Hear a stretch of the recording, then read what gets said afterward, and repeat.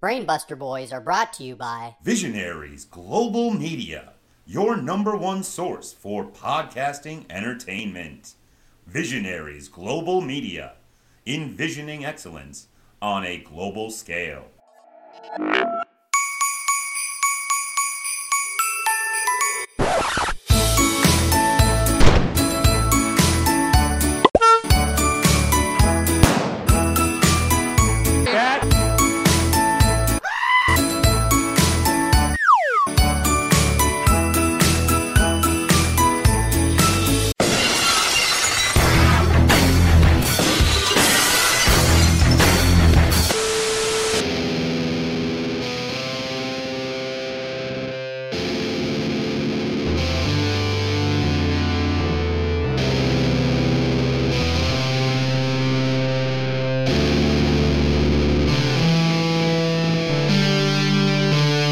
You ready? Let's do it.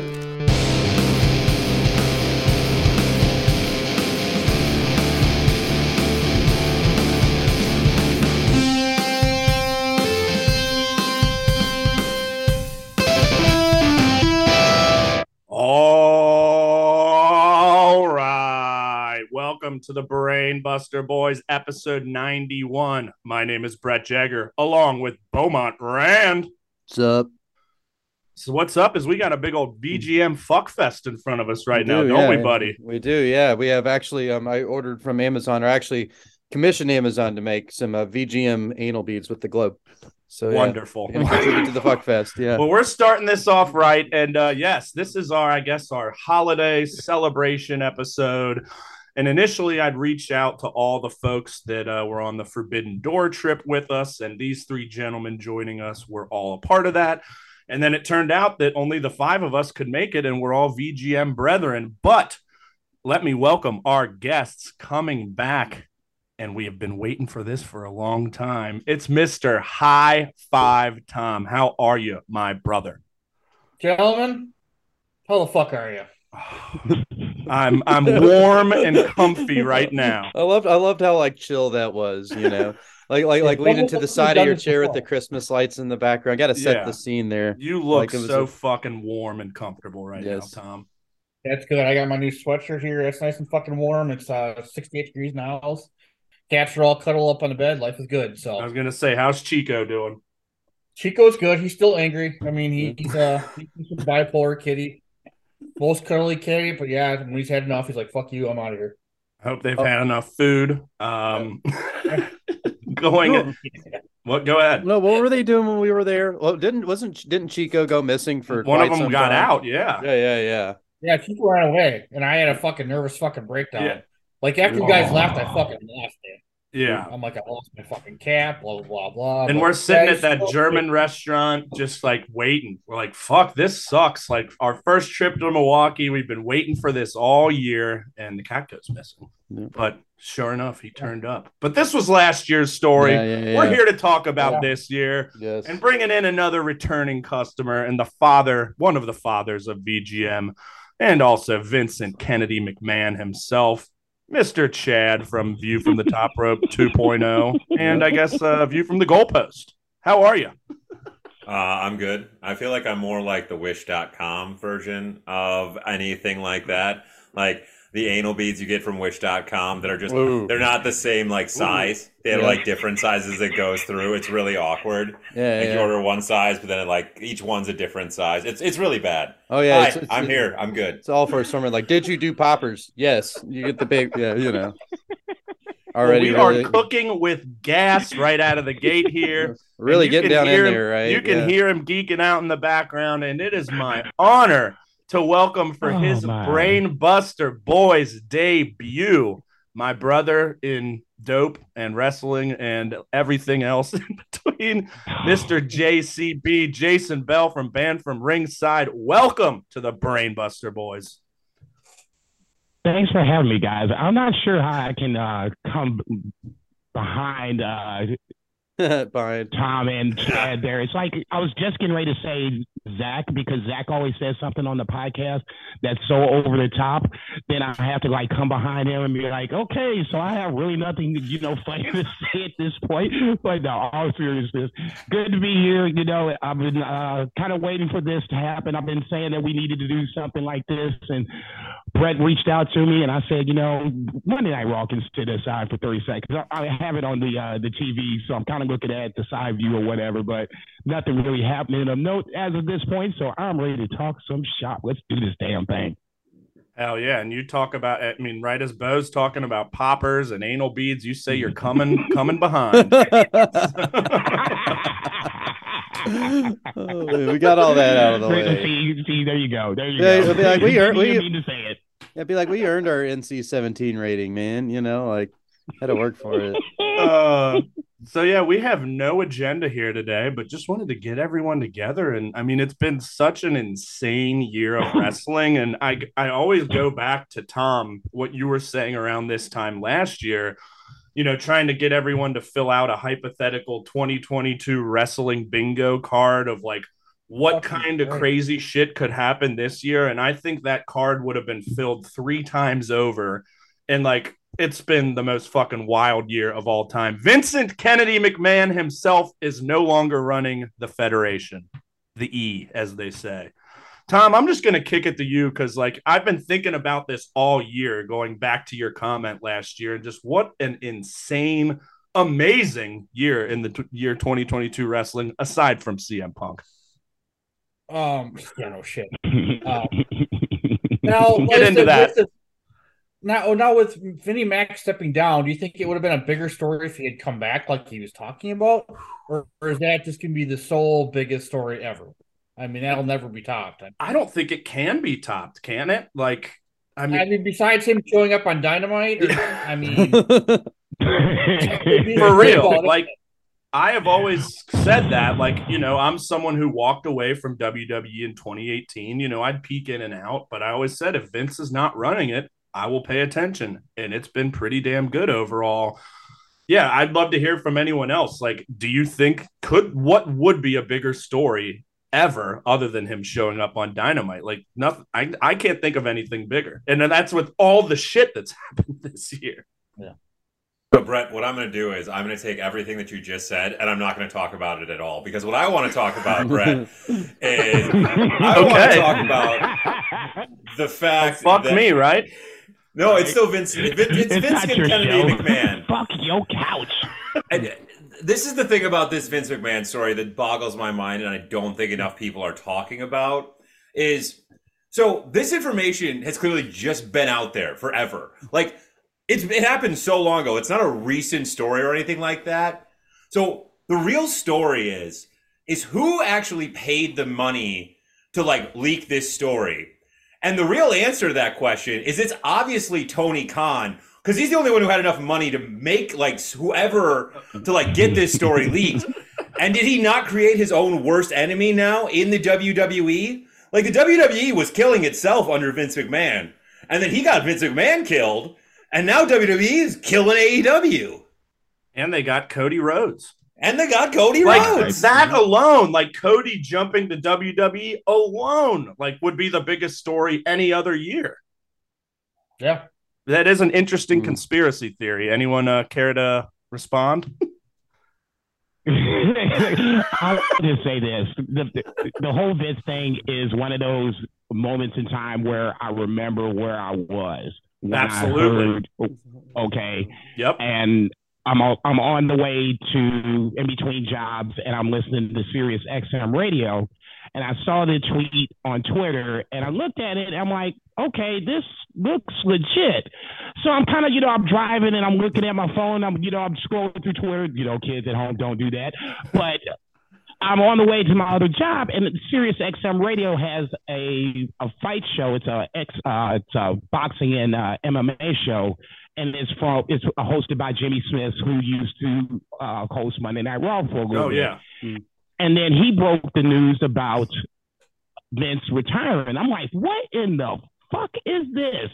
First off, Vince retiring is a huge thing. Secondly, it's so huge that a show that has nothing to do with wrestling, Sirius has its own wrestling show, nothing to do with wrestling. Now they're talking about Vince McMahon on a boxing MMA show. That's when I knew something was up. The conspiracy theory, I love the fact that Chad came up with it. Don't get me wrong. That's all, connect. But Tony's not that stupid. I mean, don't get me wrong. He is not that stupid. If he was smart, he just left well enough alone. Now he's got competition again. Not saying that they weren't competition, but they weren't watchable competition. Better choice of words. No, they really weren't. Bo, your thoughts as kind of a, you're 2 years into the wrestling deep dive, and we've watched a little WWE, and more so recently when it's been good, because when we did try to watch it, it was awful. Oh snap! Breaking news: Jonah just showed up in the WWE. He just helped. No money back. Is it Action Bronson? Not Action Bronson. Bronson. AKA. It's all of a sudden turned into band from ringside over here. Oh no, that's devastating.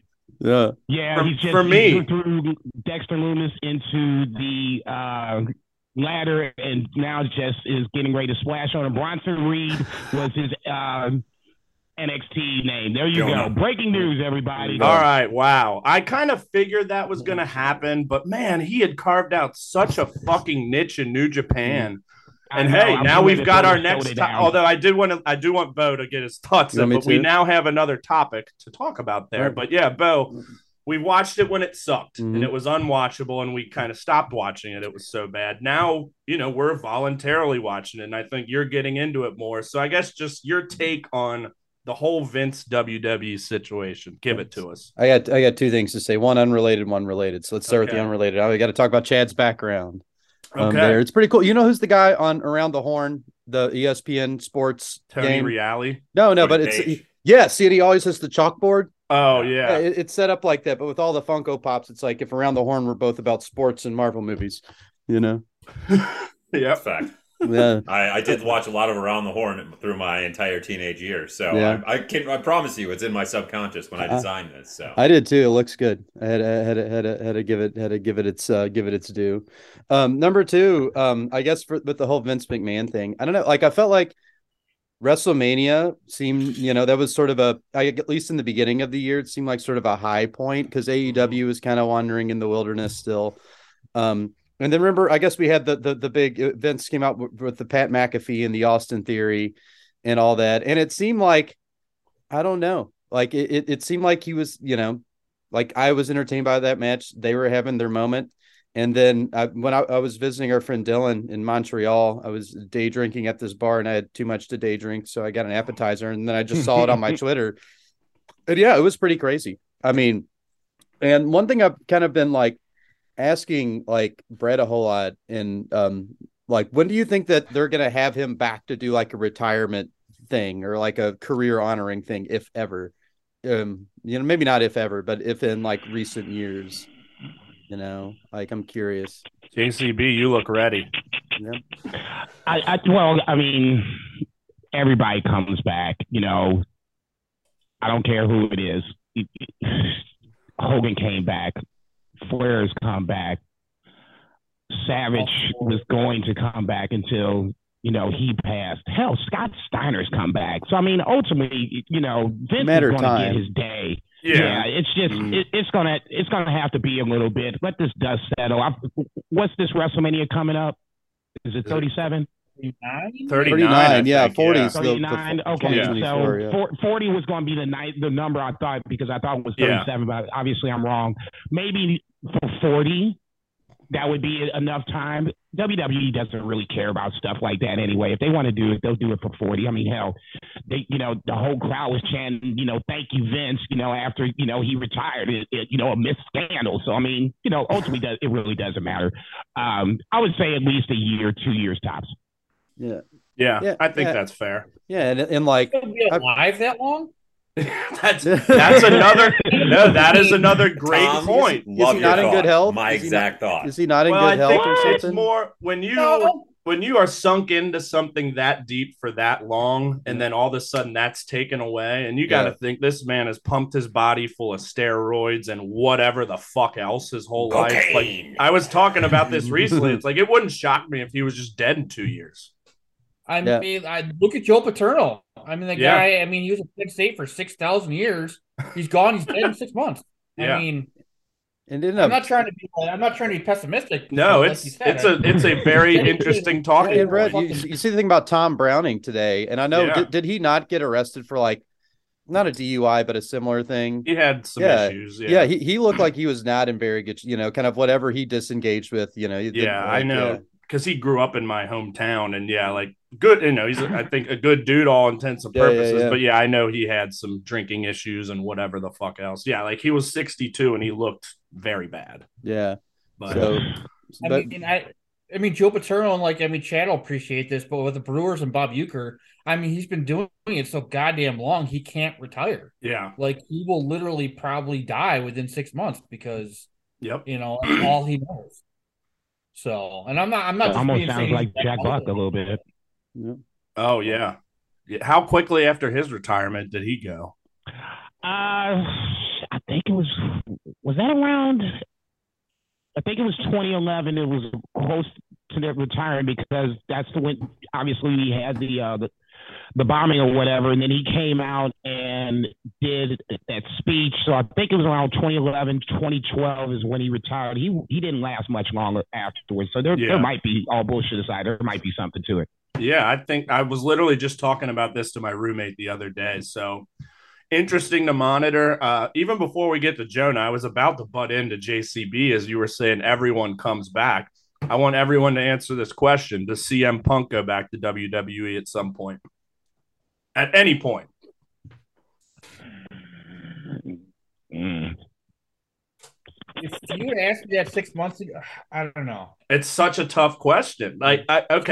I think it's, here we go. Is it more likely he goes to AEW or WWE if he comes back at all? WWE. I'm gonna wait till it's somebody else answer. I'll take the third answer. And I'm gonna take Impact. Yeah. Honestly, as much as I've talked shit about him and hate what he did, I wouldn't be upset if he showed up in Pro Wrestling Noah. Something where there's not a lot of politics that I care about, at least. And that's a company I know JCB knows that could use a fucking star. I mean, it's not going to happen, but I'm just thinking in my head, where would I want to see him? Somewhere in Japan, I think would be tight. But realistically, I think probably he would go to WWE over AEW, but I personally don't think he's ever coming back to wrestling. I don't think I think he would just out of spite. Yeah. Sorry, Triple H and him just do not get along. Yeah. I think Vince and CM Punk always had an understanding of each other where they might have butted heads, but Triple H and CM Punk are a different bag of snakes altogether. Yeah. And if Triple H is in charge of creative and the amount of money that it would take to get CM Punk to come back, because CM Punk wouldn't come back as a charity fucking case at all. CM Punk would come back for the garbage truck of money that you'd back up to his house. Mm-hmm. And I can't see Triple H or even the other Khans signing off on it after just knowing the PR disaster that it would turn into.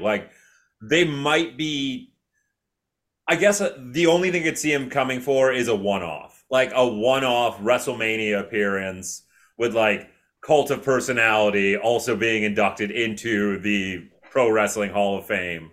And then they also are like, oh yeah, and CM Punk's here, guys. He still he never got his that's the one thing missing from his resume is that, WrestleMania main event, as he always said, but yeah, he had some great shit at WrestleMania, but he never really had that crowning moment. So I don't know. Chad, I want to stick with you real quick.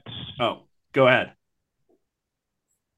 No, I was going to say that's just a part of this being in the John Cena era. It's being in the Tom Brady era or the Michael Jordan era or, fill in the blank era, Wayne Gretzky. There's certain, transcendent athletes, now Messi, okay, since he won the World Cup. There's certain transcendent athletes that if you're in their era, that you are just going to come in second place. And there's nothing wrong with that. And Punk is one of those guys that had great matches, that had a great run. Obviously Roman just passed that and smoking it pretty much everybody else. Looks like he's going to be 1,000 days as champion. But I mean, to answer the question, if I had to bet my life on one or the other, I think Triple H would be a lot less petty and would let him come back versus Tony Khan. Plus, there's too much damage in the locker room to begin with. I don't think the locker room would allow him back. This is a different locker room than he left WWE whenever he left at that point. So I think if Triple H could put his petty aside, and if CM Punk can be humble enough to come in and act right, you could make some money. Well, and speaking of money, hear me out, and I'm not one who necessarily has wanted this, but there's been that talk. If he could come back and put everything aside and work with the elite, then that's you're printing money at that point. Like, I just don't think I want to see it. Like you said, the damage has been done, and I loved him, and that's what I was going to ask Chad, because I know you were a huge fan. Hell, the four of us were at his first AEW Dynamite appearance in Milwaukee last year. We were fucking fired up. It was a pretty weak show until, what was it, the Lucha Express and the Jungle? The Jungle Party House. Jungle Brothers. House Party bus tour. The Phoenix Pentagon, people who anyway. Oh my God. So Chad, I don't really want to talk too much more about CM Punk, but how do you feel about him as someone who, now, after everything, as someone who was a huge fan? This is another one of those situations where I feel that we are all of similar ages or around similar ages. Some of us are a little older than the others, but whatever. Send me your address. I owe you a Christmas money or a Venmo, whichever comes first. Yeah. But so we've all grown up through the age of the internet and the finding out of everyone's personal information. And I feel like a lot of actors are shit ass people. I cannot stand so many people who are famous for just the shit they say. But then I enjoy some of their movies and things of that nature. I really try to at least, unless there's something so heinous that I can't look past it. And CM Punk being just kind of a piece of shit. That's kind of who he is. He's a locker room cancer. He is a very narcissistic, egotistical dude. It's who he's always been. It's who he was in Ring of Honor. It's who he was in the Independence. It's why every bridge he's ever made, he's burned. It's just who CM Punk is. And I accept that about CM Punk. So I still love CM Punk. And it's just, I did really think this would last longer. I did not think this bridge would be burned so fast. No. I thought we'd at least get a couple years out of it before he just raised the middle finger to everyone.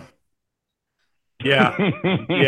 I'm with you. As it happened, I was furious about it because, I was at All In, just like you, Chad, AEW mark since day one.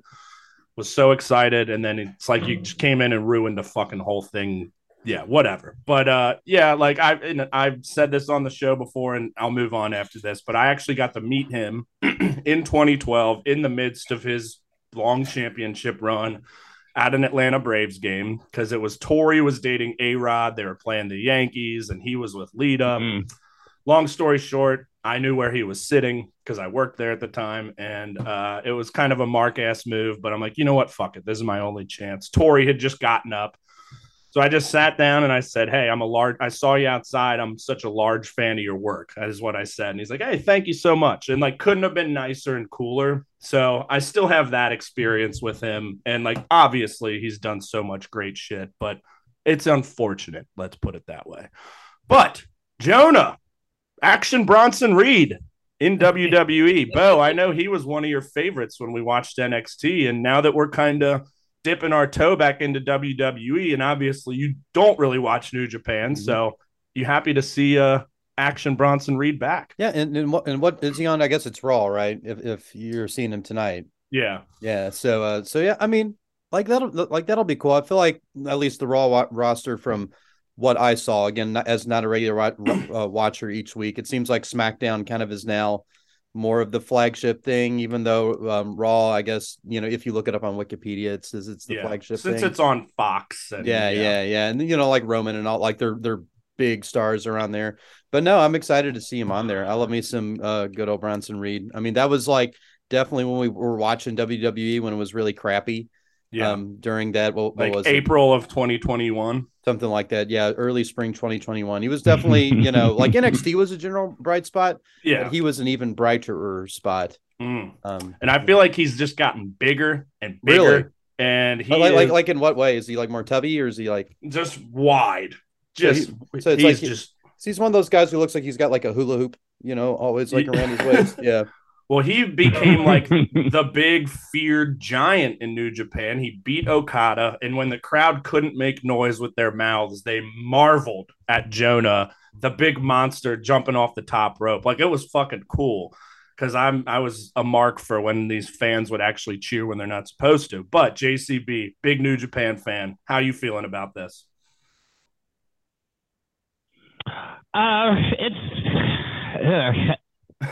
As the New Japan, I just tweeted it. Honestly, I'll read you the tweet, because I was just like, it struck me so, but this is what it is. As a New Japan fan, it kind of sucks to see him leave. However, this was the path that he was on before he released. Ultimately, I didn't see that coming in, and that's the best part. To me, I'm all about a swerve. I don't care where it is. If I don't see it coming, that's always a check. Yep. As the New Japan fan in me, it kind of sucks because Okada basically put him over.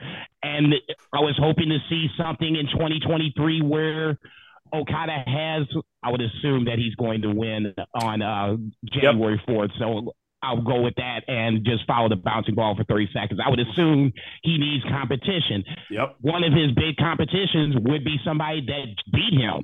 So new beginning title defense. Victory. Yeah, Jonah had a victory. Okada had a victory. So, you got a tiebreaker with the title on the line. So, like, all the chips would have been in the middle. So, in that scenario, it's classic New Japan booking. But, like I said, Jonah was on the way to the main roster of WWE until the powers that be decided they wanted to have a brain fart and let him go. I'm like, how the fuck do you let this guy go? I mean, he's classic WWE. I know. I mean, there's certain guys that are out there, like Brian Cage. How he didn't go to the WWE, it blows my mind. Wardlow, whenever his contract comes up, he's WWE. Keith Lee. I still can't believe they let Keith Lee go. Like, I've been saying for years, that's a guy Vince would salivate over. Yeah, and if they had him and let him go. So, to me, it's just one of those things where it feels like this is where Bronson Reed wanted to go and wanted to be, especially now that you have a new head guy in charge, HNIC, if you will. So at that point, Trips is the man. Yeah, I'll come back. No problemo. Great points all around. And yeah, if that's what he wants, I'm happy to see him go where he wants. Yeah, but by all means. Couldn't agree more. I think they were definitely setting up Jonah to be the first challenger for Okada at New Beginning coming out of Wrestle Kingdom. And it would have been awesome. Yeah, like you said, the rubber match. So it's, I feel slighted and a little bit robbed by that. But hey, I'm happy for him. And Tom, just wanted to get your thoughts. Okada and not Okada, but we got Ospreay and Omega. So I'll cry over that later. Yeah, Tom, what do you think about Jonah? And did you watch much of his New Japan stuff? What's your opinion on him? I like Jonah. I mean, way back when he was still Jonah Rock. When he was in PWG and all that stuff. So, I mean, Mr. Smarky McSmartpants here, But, we all are, except really. That I was thinking Jonah Rock. I just didn't say it. Yeah, he's a Vince guy, and I didn't get it. Well, hopefully, he doesn't get lost in the shuffle this time. I would have preferred. I think the New Japan style is more his style per se. Yep. Especially being from New Zealand, New Zealand's a lot closer to Japan, so it's closer to home. But Yeah, more power to him, man. I don't know if he's happy and hopefully. Doesn't he have a wife that lives in the States, though? That I'm not sure of. Maybe. Does his wife live in the States? I think if that's the case, then I think that makes even more sense because if his wife lives in the States, then, you know, as much as I would love to see him in New Japan and, you know, try to take the title off Okada, if wifey's here, then the money's here, she's here, connect the dots. Yeah, and I'm sure WWE's... I'll Google the shit. Talked yourself into it. I'm sure WWE's paying him more, too.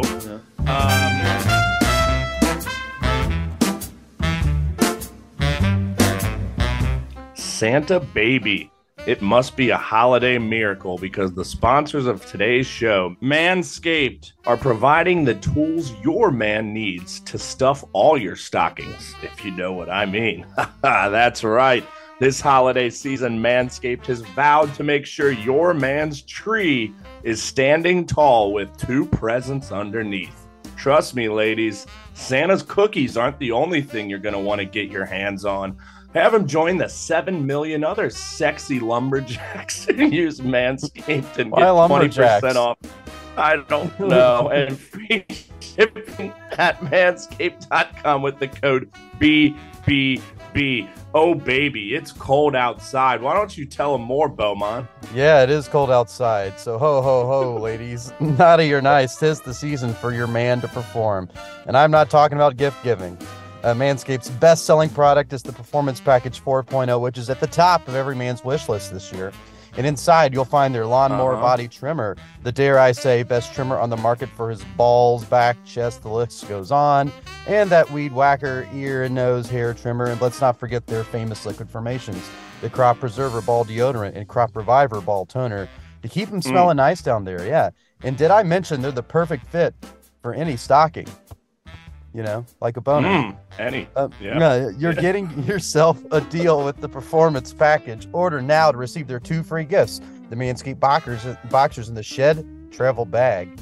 Gotta love the Shed. Yeah, and ladies, this is the perfect gift for you and your man. And trust me, he will thank you and his balls if they were to come to life, which they kind of are, because they're part of his body. But it's neither here nor there. But what is actually here and there is these are our picks for Manscaped's surefire win stocking stuffers. 1, the Manscaped Ultra Smooth Kit, like a baby's bottom. Number 2, the Manscaped Signature Body Wash plus 2-in-1 shampoo. Ladies, this way you can stop stealing yours. You know, I feel like that's kind of true though, because girl shampoo is pretty nice too. Number 3, Shears 2. It's pretty tight, but so is Manscaped. So is Manscaped. Yeah, for sure. And especially as somebody who just used it not too long ago. You know, I did too. Oh yeah, and it's feeling great. At this weekend's soiree, someone told me my hair smelled nice. So there's that. There's that. Go. Number 3, Shears 2.0 luxury 4-piece nail kit, a gift for the both of you to share. It's ambidextrous, androgynous, co-ed, whatever you want to call it. Crop mops, spa wipes, the go-to solution for stanky balls. And number 5, Manscaped's new Persevere Cologne, sexy yet delightful. These formulations are all vegan, cruelty-free, dye-free, sulfate-free, and paraben-free, so you can know his cojones are in good hands. Make sure you hurry to their site to ensure these wild gifts show up before the holiday season. Clock is ticking. And while you're at it, get 20% off and free shipping at manscaped.com with the code BBB. Brett, drive that point home for me. Yeah, I'm just going to say that again. That's 20% off and free shipping at manscaped.com with the code BBB. Santa, forgive me. Sometimes it's okay to be on the naughty list. And trust me, his balls will thank you. They will. Baby. You know, they're like little lumps of coal, you know. But yeah. So that goes for the naughty list thing.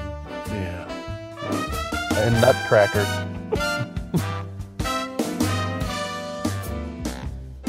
Okay, let's shift topics. And this is something I'm pretty sure we can all talk to. Chad, I don't know your level of interest, but Impact Wrestling. What a 2022 they've had this year. Like, shocking how great and consistent, and it's just been an awesome product. I've said it. I think it's been the most consistently good American television product this year. And that's coming from someone who pretty much never watched. I dabbled when Kenny won the belt. I started paying attention a little more. Previously, I just dabbled, and I started watching a lot of their old shit over the pandemic, and there's some great stuff there, no doubt about it. But what a year they've had. Bo and I both went to 2 shows together. I went to a third. We just were off air talking about the recent Josh Alexander, Speedball Mike Bailey, incredible match, which was in Louisville the day after we were at Overdrive. Unfortunately, we weren't there, and the crowd sucked. Could have spiced it up a little bit, but incredible match, incredible year they've had. I don't know, Tom, let's start with you, because I know way back when we were in Chicago for Forbidden Door, which we will certainly get to, I know you had mentioned to me and JCB, like, hey, would you guys be interested in doing some sort of Impact show? And always would be down. But regardless, I know you've had strong opinions on Impact. You've been high on Josh Alexander since probably well before the moment I met you. He's probably a top 5 wrestler of the year for me this year. He's been so fucking good, but let's hear it, Tommy. Yeah, I mean, you pretty much said everything I would have said. I mean, Josh, I'm sorry. No, I don't, not at all. I mean, besides Roman Reigns, who's had a more dominant title reign this year? Yeah. Than Josh Alexander. I mean, the guy he's just a fucking beast. And he puts on, I mean, bangers with whoever he's fucking wrestling. And then you throw in Speedball Mike Bailey and you got Trey Miguel. I mean, those are 3 people that probably should be top 25 wrestlers in the world. I mean, people may not like Trey Miguel, but I mean, I don't know. Pretty damn good.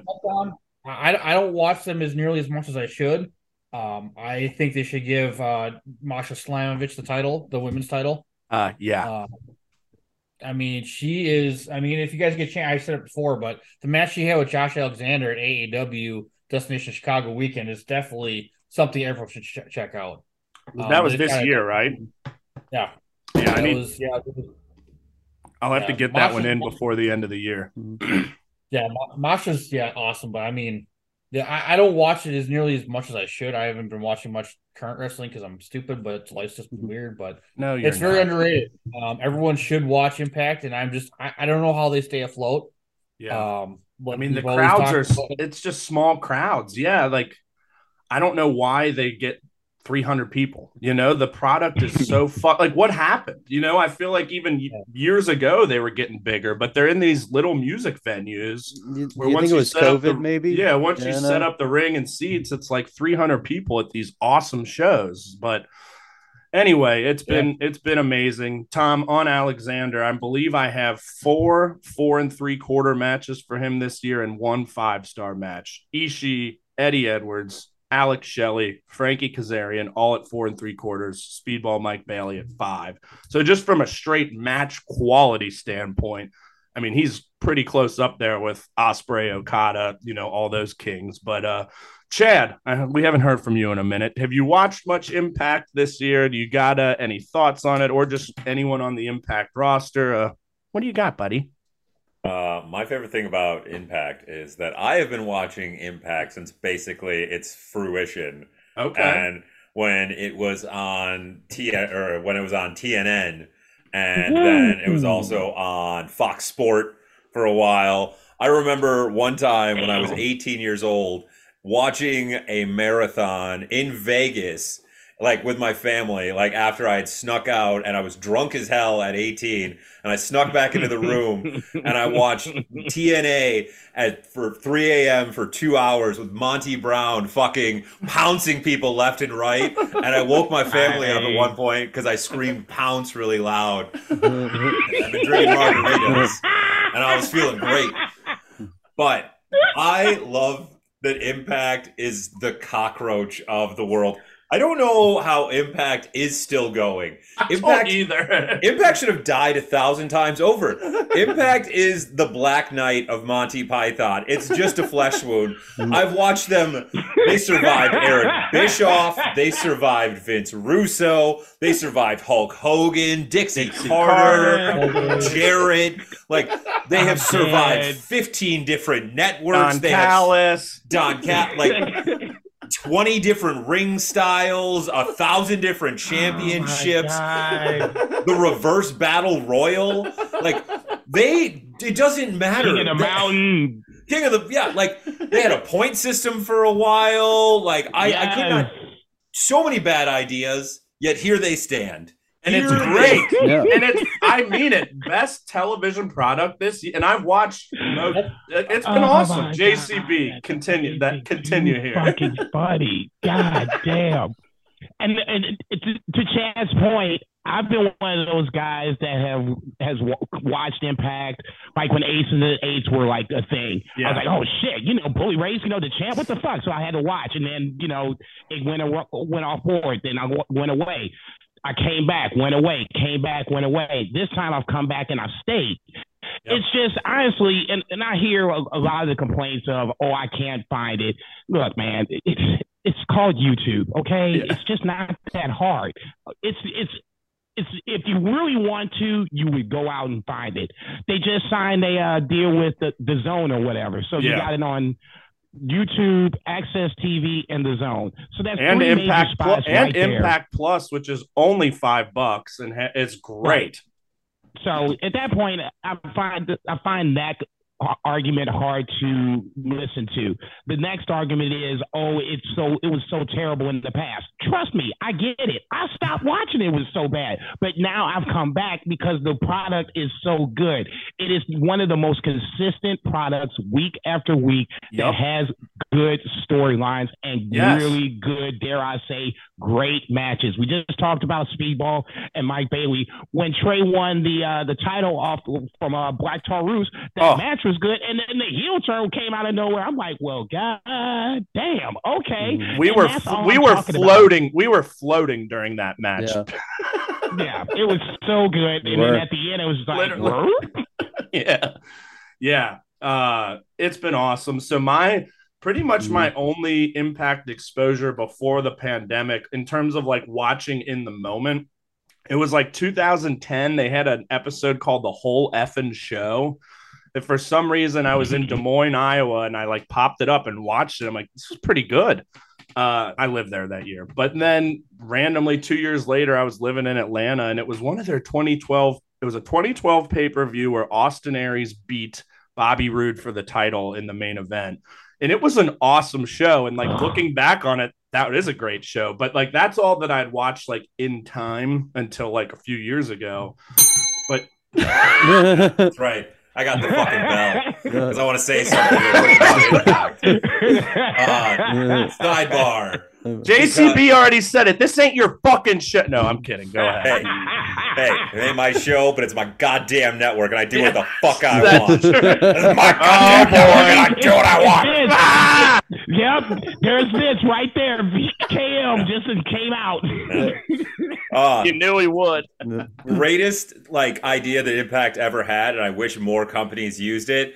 The fact that Austin Aries winning the championship is because he turned in the X Division championship. Oh, yeah. Went, I like that shit. Yeah. I don't want this anymore. Yes. I want my shot at the fucking heavyweight belt. And then if I don't win, I get nothing. Like, that was such a great storyline. That's how Josh Alexander beat Christian for it last year as well. And then Moose cashed in Call Your Shot.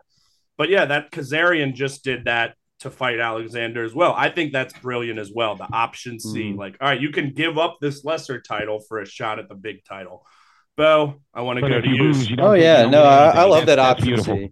Yeah. Well, just in general, Bo, Impact. I know you'd had pretty much no exposure to it prior to this year. Just kind of talk through your experience of just really going through the shows and what you liked. Well, honestly, I think probably we saw like, I guess I only saw one AEW show this year, and it was the Cincinnati one, which again was pretty dramatic. It had like the big MJF promo, but I would say both times in Impact were the most fun I've had at wrestling shows all year.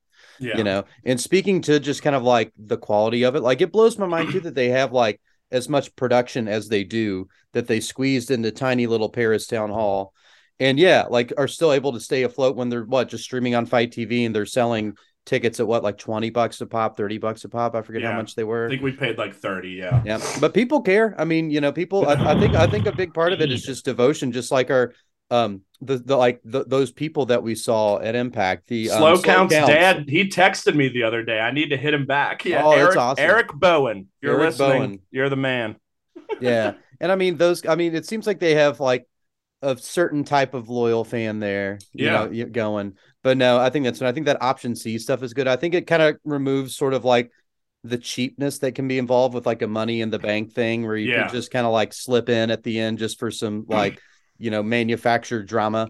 This is a little bit more organic and it requires some sort of a sacrifice, so that narratively speaks to me more. But no, I want to go to some more Impact shows. I mean, I like what I saw. It was a good time. I mean, we made friends there. Absolutely. I met the girl I'm kind of seeing now there. Yeah. Go Impact. Impact. Let's say I met a girl at a wrestling show for the first time, and it's been pretty cool. So really made an impact on your life, huh? Yeah. Well, funny enough, I'd been seeing another girl in Louisville for a few months, ended pretty abruptly, and then it was like the next weekend I met her. It's like, okay, this is pretty cool. But a couple more action. You just had most wrestling nerds' dream happen to you. Not once, but twice. What was the first one? Something that happened at the United You met Center? a woman at a wrestling show. Okay, do you know how many? It counts as two dreams. Oh, okay. Yeah. And it just saved them so much grief. You know what I'm saying? Oh, she likes me, and she likes wrestling. Oh, shit! That's maybe next thing you know, the Triple H moment where you see the Stephanie passed out in the passenger seat, and Triple H pulls up in Vegas. Come on, don't play me like that. I ain't saying it's you. I know you got game. I'm just saying the other wrestling marks that do not have game. Okay, I heard you. These are the guys that you just made their dreams come true right there. There's a chance. Holy shit! So you're saying there's a chance?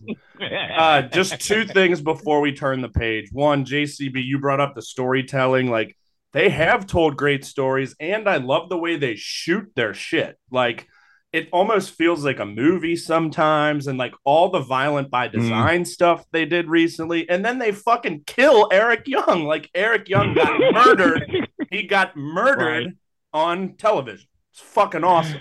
But anyway, just love how they Impact is over the top like that for sure. Yeah, love how they shoot some of their shit, and just getting the opportunity to see Tomohiro Ishii and Jay White from like point blank range was an absolute treat.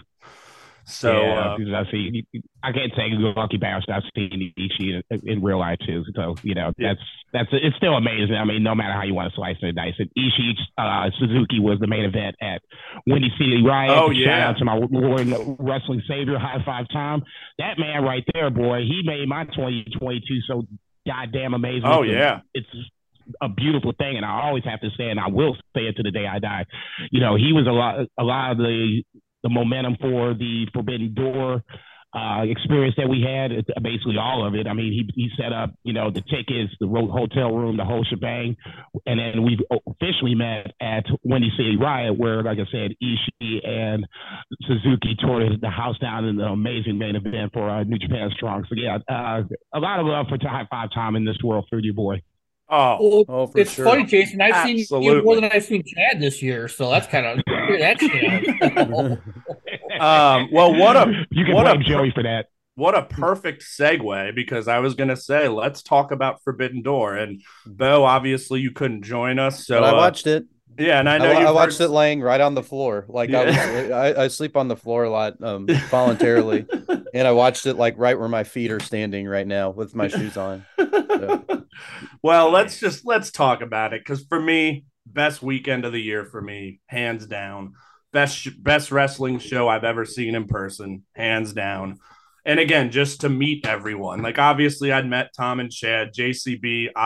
We became the fastest friends ever. And then not to mention Bakley and Nick and Tim King, and just an unbelievable wrestling weekend of markdom. But I guess I don't know. Where do we want to start? Do we want to start about Tim bringing down 6 cones and us firing them all down in one night, or getting hammered at that bar and just causing a scene? They're going to real lost and just keep walking because you're pretty sure there's going to be food somewhere, and there's no food at all, and you're just walking across like a freeway, and you're pretty sure someone's going to hit you with their car. And then all of us just wow. farting in the room for days and smelled really good after. And Tom I just missed reading his all book, that like- love. God damn it. Me Tom getting pissed at Tom about pizza when I was drunk. Oh, what was the pizza? I'm sorry about. argument. I Oh, want I to hear about just the pizza got- argument, and I want to hear about the scene in the bar. Okay, well, the pizza argument, I'd obviously been talking all week, like, I need fucking Chicago pizza. And so, like, Nick and Bakley had gotten it before I got there on the day I got there. And I'm like, it's all right, we'll get some. And comes down to it, we don't get it. But Oh, it's like after the show, Tom's like, I got buddies that are going there. And I was just drunk. And, like, I wasn't a priority for me at the time. I just wanted food, and I yelled at Tom, and I was mean, and I'm so sorry, and I love you. I would, yes, I forgot about it. So I was thinking about me and Jason cuddling on that couch for for 7 hours.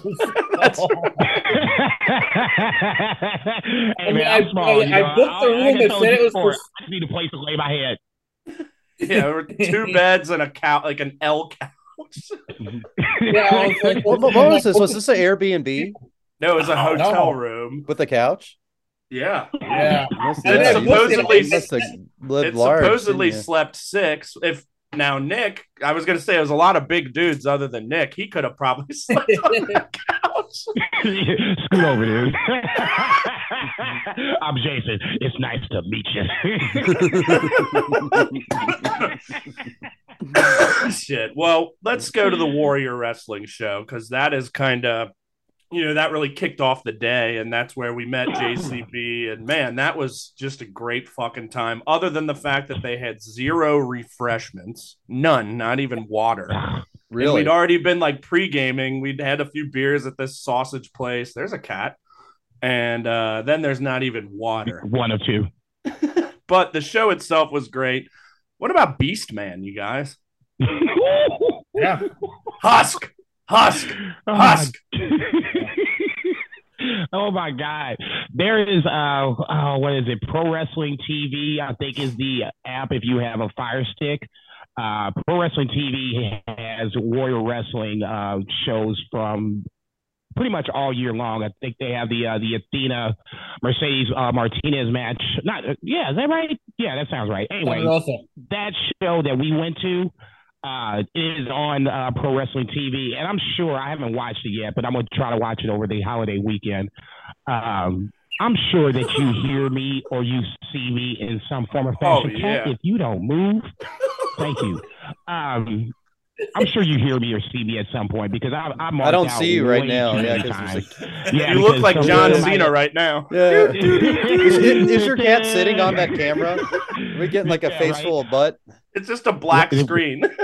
Yeah, as I say, if you don't move, Billy, I will feed you in 30 seconds. I promise. Anyway, long story short, meeting these guys coming from St. Louis was about a 4-hour drive. So all in my head was like, I can't wait for a beer. And the next thing you know, they're like, there's nothing to drink. I'm like, nothing? I mean, what do you mean nothing? There's no soda? There's no water? Nothing? Oh, there's a water fountain outside. Thanks, everybody. Let me cough up this 25 and then go outside for a water fountain drink. Get the fuck out of here. But no, Beastman over the top. He was over with everybody. And Tom Lawler. You did for the me Tom personally, Lawler 'cause I hadn't dance. seen him in a while. You busted out that Tom Lawler dance immediately. And that's when I knew we'd be friends right there. All the time, right? And you were singing the watch New Japan theme. Strong all the time. Dun-dun-dun-dun-dun. Oh my God. On my Spotify. So yeah, I'm a big ass dork like that. So in that scenario, that to me was the kickoff to it. And then literally we had to walk over to the United Center, literally walk. It was also perfect. High five time. That's my dog. Yeah. Thanks for setting it all up Yep. again. You know what I want to talk about from that part of that experience? Yeah. That if we would have fucking listened to Aesop, none of us would have had to wait in line. Oh, yeah. And we would have walked in right when we were supposed to go. But instead, like sheep and fucking the herd, we're like, oh no, man, there's a line here. We're gonna stand in it. Yeah, But we how did- Dare how dare we break protocol? But do you all remember we did get to see what had to have been the hottest woman ever at a wrestling show on the street? I remember she walked by and all of us like triple took. We're like, what the fuck was that? I do actually remember. JCB, I know you do. Like, what's she Hey, doing hey, here? guilty as charged. Okay. She's out of place here. Once again. Yeah, Brett's story 10 minutes ago gives all us wrestling dorks a fighting chance. Now you're like, well, it happened to Brett. I could go up to her and I could take this girl. I could pick her up right now. Damn it, I'm gonna go do it. Brett did it. You know what I'm saying? That's what I'm talking about. But yeah, she was the hottest number that was not affiliated to AEW/New Japan. And that wasn't an active competitor that we know. Yes, exactly. Kai Conte was in the house, so I mean, we can't just include her into that. But yeah, those that paid to see this nonsense, yeah, she was smoking. Oh, speaking of which, that's the other thing I wanted to talk about. Remember the couple that couldn't find a hotel room and they came to our hotel room thinking it was their hotel room? Oh, yeah. Now that was why I was like, okay, this is gonna be a good ass trip, right? Everybody's fucked up and don't know where the fuck they going. This is gonna be amazing. Well, I loved as we got closer to the building, JCB, you started getting them jitters. And then I started getting them jitters. It's like, holy shit, yeah, we are actually about to walk into this. Hey, Faith. WrestleMania is to me always will be the top. This had that WrestleMania feel to me, where it's when you start to get closer. You know, this shit's getting ready to happen. I'm getting ready to see Okada. I'm getting ready to see Jay White. Ospreay. All these guys that I see on TV, and as a huge New Japan guy, I'm getting ready to see. Mark Connors, yeah, we got way behind. Mark Connors too. Yeah. Oh, Shibata missed him in the bathroom. Pissed off about that. We'll I'll never get forget there. That part. Oh, me neither. All those things, yeah, right, motherfucker. All those things just made it an amazing weekend. And like you said, once we started to get closer, I was like, oh, this is getting ready to happen. You could feel like the energy of the whole build up. Yep. Even with guys, getting hurt, there was still, plenty of good vibes, energy going, guys I never met, buying me sodas and shit. It was a legit $15,000 group family in that event. No bullshit. And it was love. It was all good, man. It was an amazing time. Thanks, High Five Time. You're the shit. You are the shit. And yeah, it really was. And I remember listening to VFTR after, and you were ripping on me for wanting to see Yoshihashi. But hey, I was just thinking about that. All you were bitching about in the line was you just kept looking at me and you were like, dude, motherfucker, I can't miss Yoshihashi. Are we gonna get inside? Do you think we're gonna get inside for the first match? I really want to see Yoshihashi. But I was like, it's fucking the headhunter Yoshihashi, Brett. He's been fucking killing it Yeah. since then. One and two. How fucking over as a heel was QT Marshall there, baby? Because that was match one of the pre-show. I think it was QT and Solo against fucking Bishamon, Goto, and Yoshihashi. And QT's was the first music you heard, and immediately, boo! 15,000 boos. He gets on the mic. Everyone's fucking pissed off, and it just set the tone for the night.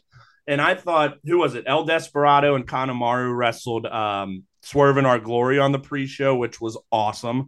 We got like the LA Dojo boys going at it. But yeah, what a night. And for me personally, JCB, you mentioned it, the Shibata moment is a top live sporting event moment of my life. And again, I've told the story on the show, but it was right after Ospreay and Orange, which was the best match of the night, which was just absolutely amazing. And there's no time to go to the bathroom, so you got to pick your spot. So JCB and I both run out there right when the match ends. And I remember, I think you're 2 stalls away from me, so there was one guy in between. You were us. to my left. Yeah, yes, you were to my right. I literally just get my dick in my hand, and I hear the fucking riff of Shibata's music, and I think my head exploded. And I'm like, oh my! And I look over at JCB. He looks at me, and he's literally just like, motherfucker. Motherfucker. I put my dick away, and I literally sprint out. I almost fall.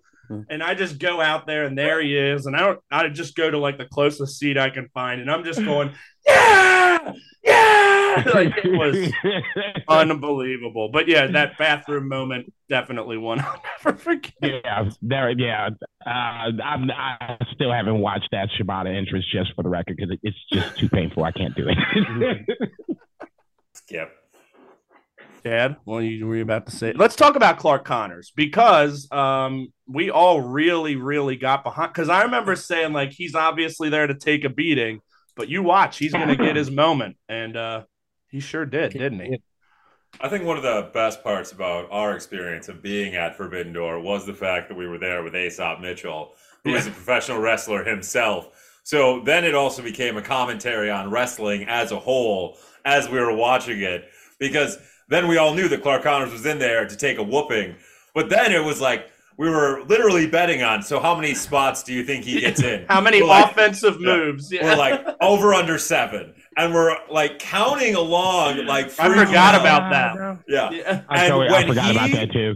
Put him through the table when Clark Connors was like waiting on, like, we weren't even watching what was happening. We were just watching. We were on Clark Watch. It was Clark Watch. And he was just waiting in the wings, like right around the side. And I could see where all they're screaming. Like, he's going to fucking put him on the table. And we like thought he was going to dodge. And then he didn't dodge. And Clark Connors put him through the table. And I've never been more excited for somebody that I forgot his name 5 minutes after the match ended. Yeah, I remember you were kind of the first one to really lead the charge. And yeah, it's a great point, because we had that elevated view. And I remember rewatching the match, and like you'd get none of that because the camera's not on Clark. But like, yeah, we were literally like, our eyes were peeled because we're like, we know he's going to make his fucking move. But what a moment for him. And it's so sad, but how great was Miro in that match, and where the fuck has he been? Oh, man. Yeah. I don't know. I'll say this. Yeah, kudos to Clark Connors. Yeah, it was Chad all the way. God bless you. That's the stuff that when we come back together and we talk about this, I remember it then and I'll forget about it, but then somebody will bring it up and it's like, oh yeah, I totally forgot about that. He was the first one on the Clark Connors bandwagon. It was amazing to watch. So good to see him on the Super Juniors with Taguchi or whatever the case may be. Wild hips. You know, hopefully he has more success. Yeah, that was going to say a totally different persona than what we saw at Forbidden Door. You know, Forbidden Door, he was more of a serious, you know, kind of guy. This is more of his comedic side. So, I mean, it's good to see him kind of branch out and do different things in that scenario. But, yeah, just on Miro, I'll say this. And if this goes to AEW, so be it. If it doesn't, it doesn't. One of my biggest problems with AEW is just the size of the roster. They have so many guys. It's like if you ever worked in a restaurant before, they'll hire like 100 people, you know, just over staff like nobody's business. And then it's sooner or later, they'll whittle themselves out, and then you get the staff that the normal staff number, whatever it is. Let's just say it's 50, whatever. Okay, so AEW is still in that like new restaurant road to me, where they're still just grabbing everybody and anybody. And a lot of people are falling under the cracks. And Miro is one of the big ones, whether or not he doesn't like this creative, or he was hurt, or he was acting, whatever the case may be. There's always some excuse where Miro's not on TV. There shouldn't be an excuse for Miro not be on TV. He needs to be chasing whoever the champion is, whether it's Moxley or MJF now, or if it's Adam Page, because it's the first person I thought of. He needs to be in the championship race. And if you want to keep the guy gimmick with him, which was over the top funny to begin with, I'm with that too. But there's no excuse for him not to be chasing the AEW championship at this point. Or like, just how has there not been a Wardlow Miro feud yet? Like, I thought with Wardlow as TNT champ, you bring Miro back to try and get his championship that he lost forever ago and never got a rematch for. Right. Joe and Wardlow's fine. Tom, I want to hear from you because, you organized this whole trip. We haven't really heard your piece yet. What are kind of some of your favorite memories from that weekend? Bull, obviously you were missed. But it was kind of absolutely.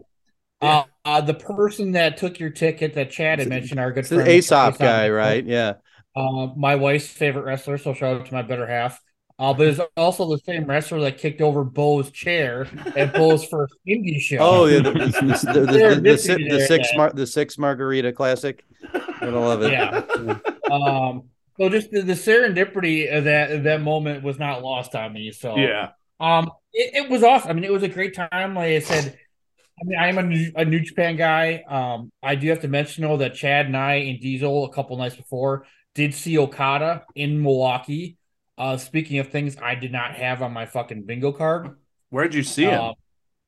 At the Dynamite before Forbidden Door. Oh, yeah. I forgot you guys went to that. Yeah. Oh, sorry. Okay, yeah. So we didn't see it. That was an amazing moment. Yeah.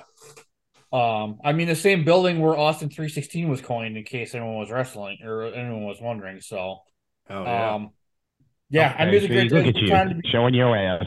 Yeah, that's what I do. So, I mean, I'm a Milwaukee mark. So, yeah, it was just being there with the boys. Like I said, I mean, that Clark Connors match might not have translated on TV. I haven't even watched.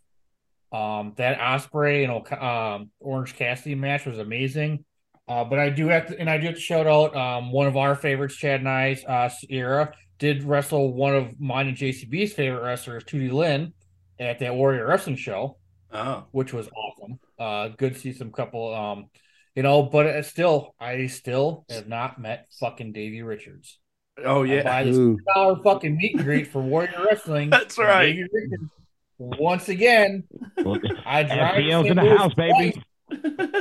I drive to St. Louis twice to meet Davey Richards, and nothing. Oh, for two. He eludes you, but you did meet Kevin Kelly, right? I did meet Kevin Kelly, so that was awesome. I should have got a drop, but I didn't know how it goes. But Kevin Kelly was super awesome. That lucha match we saw, that 6-man match at Warrior Wrestling, was amazing, that was insane. Yeah, but the whole weekend that might have been the most insane thing I saw all weekend. We'll have to find a way for you to watch this, but it's 6 men in a very, very small ring and doing a lot of crazy flippy shit. And to see that live was an experience. Was it the main event? Yeah, it was not. No. Oh. No. It was a great show. I mean, hell, we were dancing around it, but Lawler Davey Richards was definitely the best match of the day.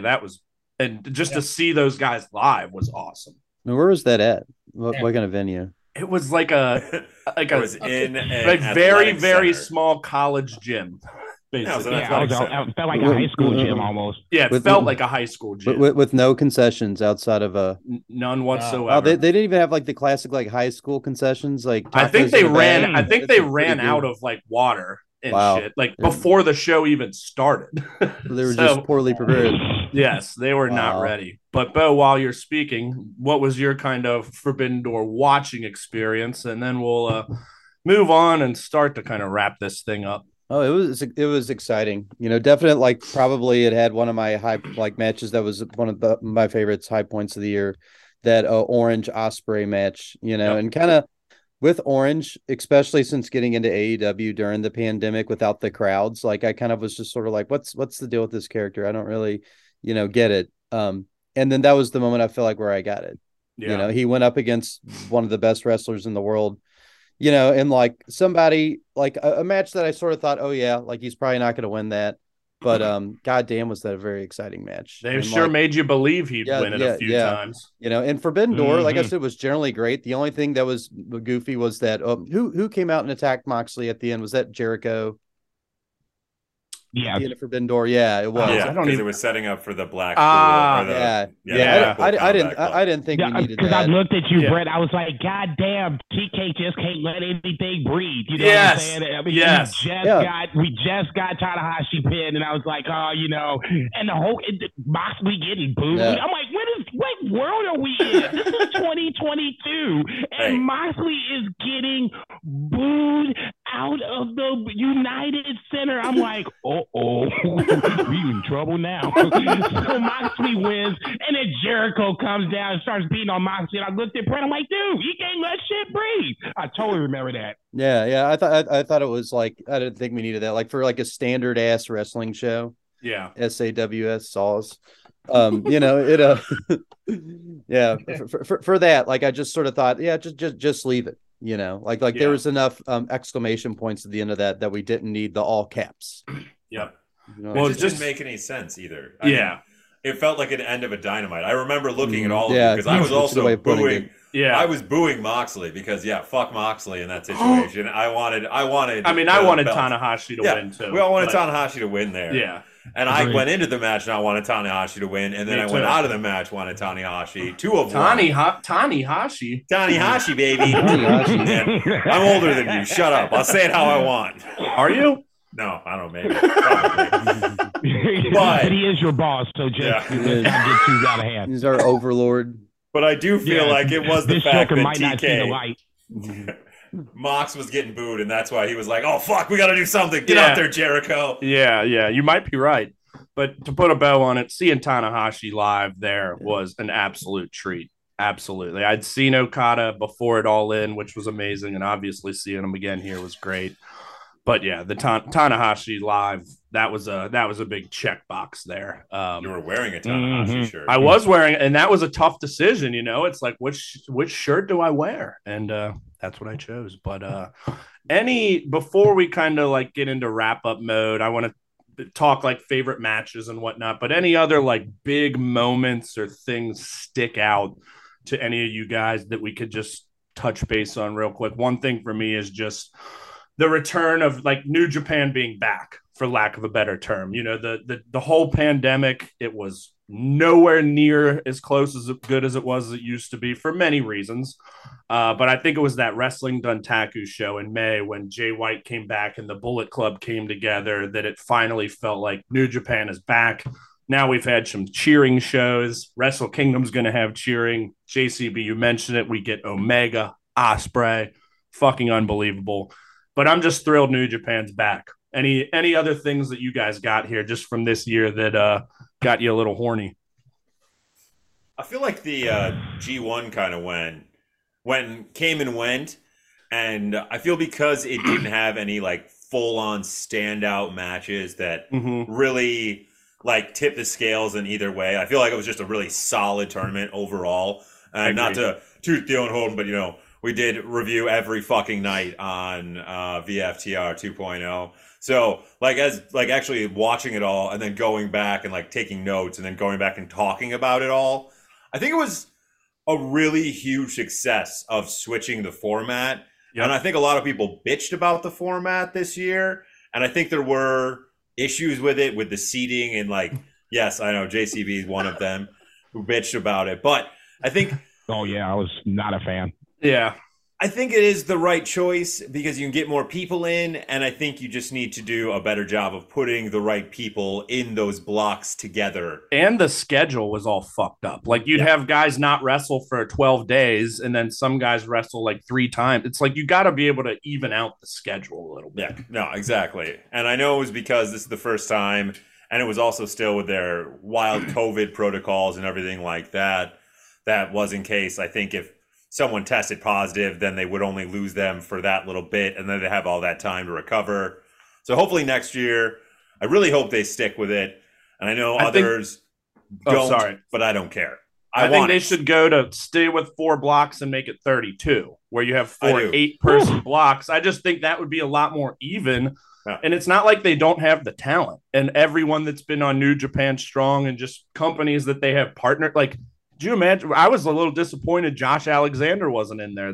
He was one I thought maybe there's a chance, but I know with him being their champion, you don't want him to get pinned too often, but he's wrestled a lot on Strong. Like I would love to see him in Japan. So I think they could easily fill out the 32. And I agree. While it was a very good and solid G1, like you said, I think it's the weakest since I started watching in 2017, probably like equal with 2017. 18 was by far the best. And then 19, 20, and 21 were all amazing too. But yeah, it was good. They can't go to 32 now, though, because they already missed that trick. It was G1 32 this last year. So right, they have to go to 33. Has to be an automatic buy guy who just gets to the final. Yeah. Just make it Okada. Yeah. We already know he's going to be in the final fucking anyways. He doesn't have to wrestle any matches. We'll just give him a buy to the final. Hey, before last year, he hadn't been in it since like 2014, I think. Oh, yeah. Well, It has been a bit. He had a bit of a G1 drought there for a while, and I think if Ibushi wouldn't have gotten hurt last year, he may not have gone back to back. And that was my favorite Okada. Balloon Okada was the most fun Okada that ever was. So yeah, give me back Balloon Okada. I hated that dude. Cocaine Cowboy. Like, who the fuck is this guy? Why is he fucking with balloons? It was amazing. I'm long pants and balloons, baby. And red hair as well. Yeah. You're wild with it, folks. Who is this imposter? I can't remember either Hangman called him Cocaine Cowboy or Okada called Hangman Cocaine Cowboy in the lead up to their match, which that 2018 G1 match between the two of them is excellent. And I think that was a moment where I'm like, yep, this guy's going to be a fucking star. Because that was to the point the best match of his I had seen. And, not too long after, he's in AEW. And now, like, from an in-ring work perspective, I think what Hangman's done over really this year, like starting end of last, like he had such great fucking matches. As we talked about a lot, the stories weren't always the best. But, man, I think he's jumped up into that pretty near elite ring work level, but as long as anyone he else have a belt on him, huh? As long as he doesn't have a belt on him, True, because Tony Khan can't book babyface champions. But Tom, JCB, any 2022 moments or things that kind of stuck out to you that we haven't really discussed? Well, I'm gonna go super Smarky McSmark pants, but just the fact that we are able to see Mike Bailey in the United States after his 5-year ban. Anyone that knows my story, I've been out of wrestling for fucking forever. So once I got back into it, I watched all of the old Battle of Los Angeles from PWG and the Windy City Classics from AAW, and Speedball was somebody that stuck out to me. And then I'm like, well, where the fuck is this guy? What? And then I did some research. He's been banned, but I saw him and Santana put on a fucking clinic for Warrior Wrestling in person. I also saw the Briscoes wrestle the Workhorsemen, two of my probably top 10 favorite matches I've seen live. I love the Workhorsemen. So underrated. Yeah. Our good friend Mr. Tim King, he's like, when it announced the Briscoes becomes like put him against the Workhorsemen, and there you go. But yeah, the run of Josh Alexander, but is has been awesome. But I just want to get sappy for a second, just kind of reflecting on Forbidden Door. Yeah, I mean, we were all there because we met through wrestling, and just the serendipity and the things that went through. Like I think about this often. So obviously, Chad, and if you guys listen to my Christmas cracker, I shout you and Diesel out a lot. But if I hadn't gone up to you that first time at La Pica, a lot of this wouldn't be. I probably wouldn't be here if it wasn't for you guys. And I met everyone through wrestling and everything. So it's created a lot of great friendships and a lot of great memories. Listen, Jason, we live like 300 miles away, but we've hung out 4 times this year. Right. That's fucking crazy. That's crazy talk. Yeah. Especially an epic 4 hours at Jack Patrick's, So, I just want to say, Forbidden Door was really the encapsulation of all that. I mean, we're all we all live in different states. Yep. So that's all I gotta say. Couldn't agree more. I mean, I've said it often, like that's one of my favorite things about podcasting is the legitimate friendships I've made. And some of you guys have met Azar, like he was the only person I had that I could talk to about this. And now I have you guys and 50 other people. Wrestling is fucking amazing and it brings people together. And I love all of you and can't wait till we get back together in person again. Cause let's come to a Reds game, baby. Yeah, and Azar has been to ICW more. Yeah. Several times, actually, so. JCB, 2022 moments, anything that stuck out? Yeah, man, I mean, I thought Shane McMahon getting ran out of the Royal Rumble in January was going to be the biggest story of the year. Little did I know. It's so many things. I mean, obviously, like we've already just expounded on Forbidden Door for me that whole weekend. To me, is the creme de la creme, dare I say, of 2022 for me when it comes to wrestling. Just putting faces with names, meeting you guys, and all that other good stuff. Tom already said that, so I'm not going to expound on that anymore. But we talked about Punk, Punk going sideways, MJF, going AWOL. It's so many just things. If I really stop to think about it, Jay White getting the title back.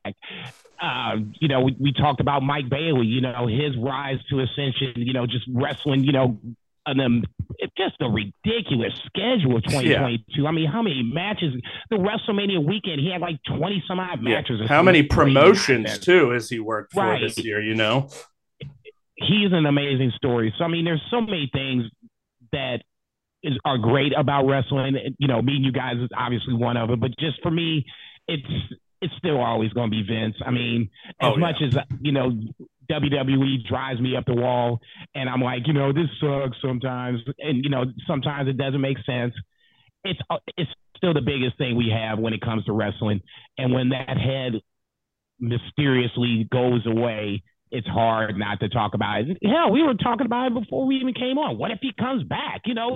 Hopefully he doesn't, but if he does, that's the story of 2023 right there. So I mean, ultimately, it's always going to be about Vince. Hopefully he lives a long, prosperous life away from the WWE world. But yeah, like I said, it was one of those moments where I will always remember where I was when I saw Vince McMahon retire from the WWE. No doubt about it. Me too. I was on a golf trip.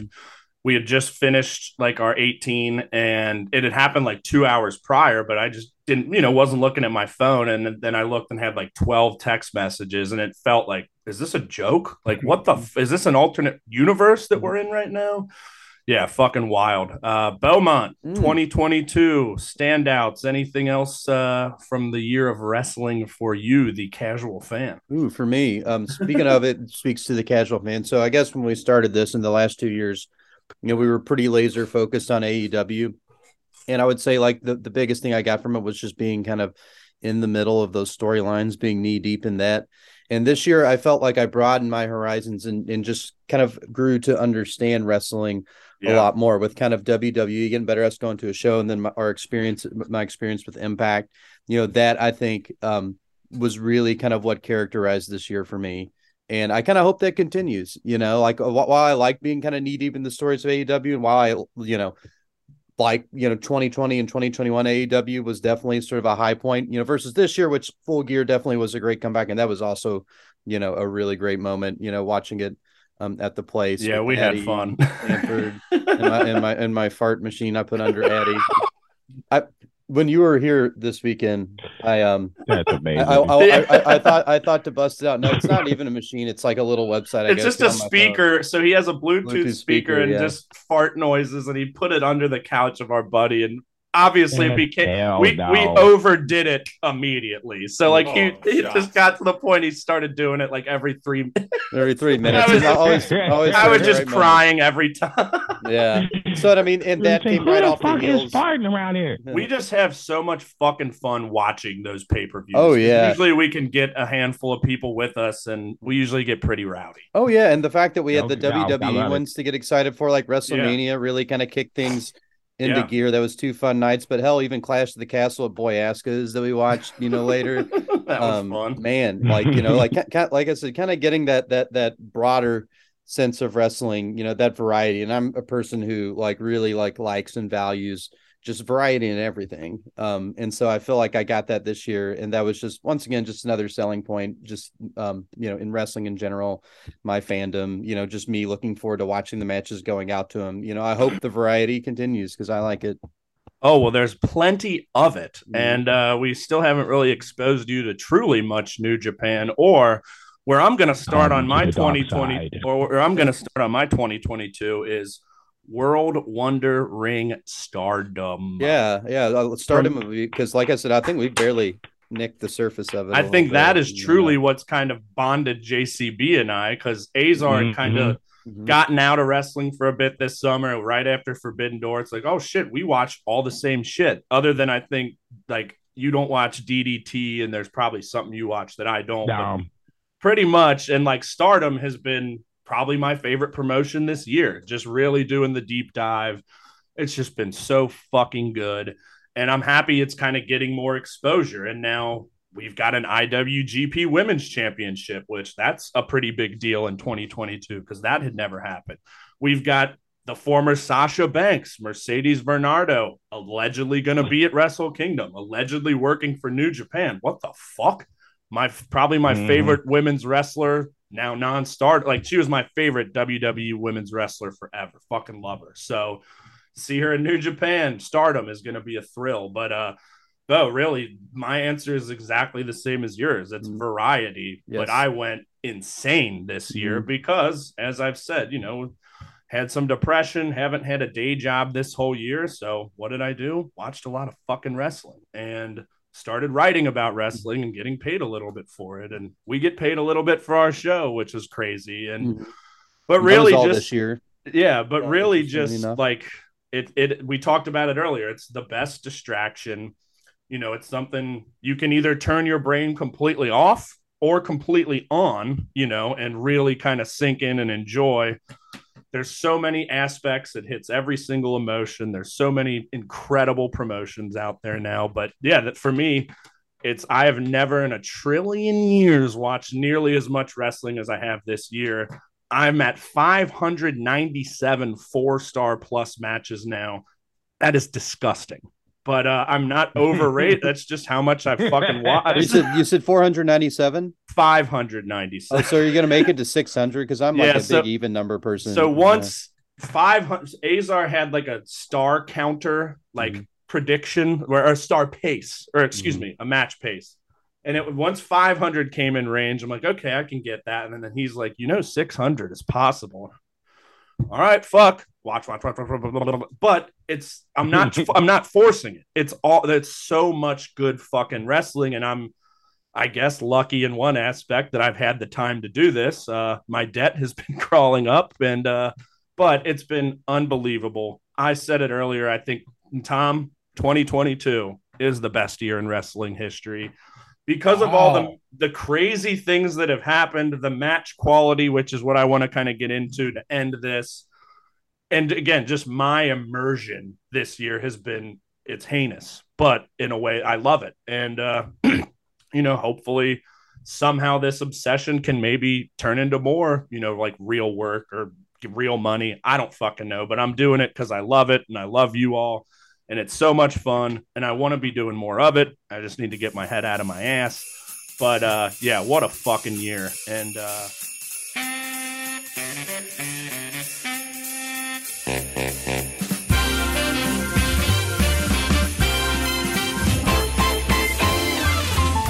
well, Beaumont, the holidays are almost here, and there is plenty of t-shirt cheer, thanks to our sponsor, True Classic Tees. Fellas, we have the perfect gift for your wish list. True Classic Tees are a gift for you, for her, and a great present for any guy in your life. True Classic is on a mission to maximize men's confidence by making them look good. Trust me when I say that this is a gift the ladies will appreciate too. You gotta love that.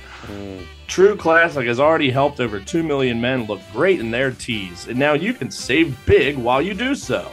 Get 25% off True Classic with our exclusive link at trueclassic.com/BBB. And the discount doesn't stop there. You'll save even more during their site-wide sale. Support our show and check them out at trueclassic.com/BBB. B-Mont, tell them more. If you're rocking a Santa bod, maybe lay off the ho-ho-hos. True Classic might be the Christmas miracle you've been waiting for this side of Tiny Tim. Almost all men's t-shirts are designed to look good to certain body types. I guess except for Santa in that case. Yep. Well, True Classic's team designed t-shirts to make the fellas of all sizes out there feel confident in their clothing. I was wrong. These tees taper off toward the bottom, but they fit tighter around the chest and shoulders. This is a desirable look that can be achieved by every body type. They give you the wide shoulder and tapered bottom look that we're all looking for, and the quality of the t-shirts are absolutely elite. Elite. You'll look like a young buck. From going to the gym to your first date, there's no better look than a fresh tee. And they offer other menswear as well, ranging from polos to workout shirts to even boxer briefs, designed to keep your boys feeling nice and comfortable. They make it super easy to build out your wardrobe with their elite True Classic quality. And they also, also elite. but this is also like the elite hunter, like Kazarian.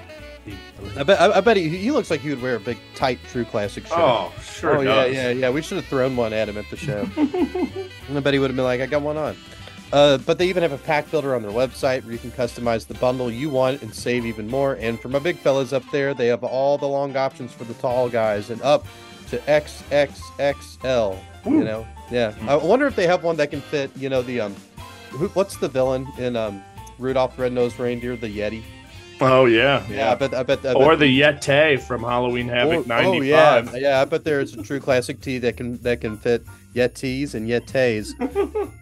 But you know what? True Classic also makes for the perfect gift for stocking stuffer for all men in your life. Dad bods get you covered. Rip bods, you know it. Your average Joe, yes sir.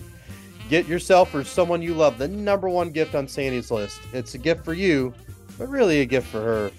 CTA me. Get 25% off at trueclassic.com/BBB. Free shipping included on purchases over 100 bones. That's 25% off at trueclassic.com/BBB. Santa won't be the only one slaying. Thanks to True Classic, your body will thank you. Santa Claus. Santa Claus. Yeah. Santa Claus. Yeah. Love that song. How about it?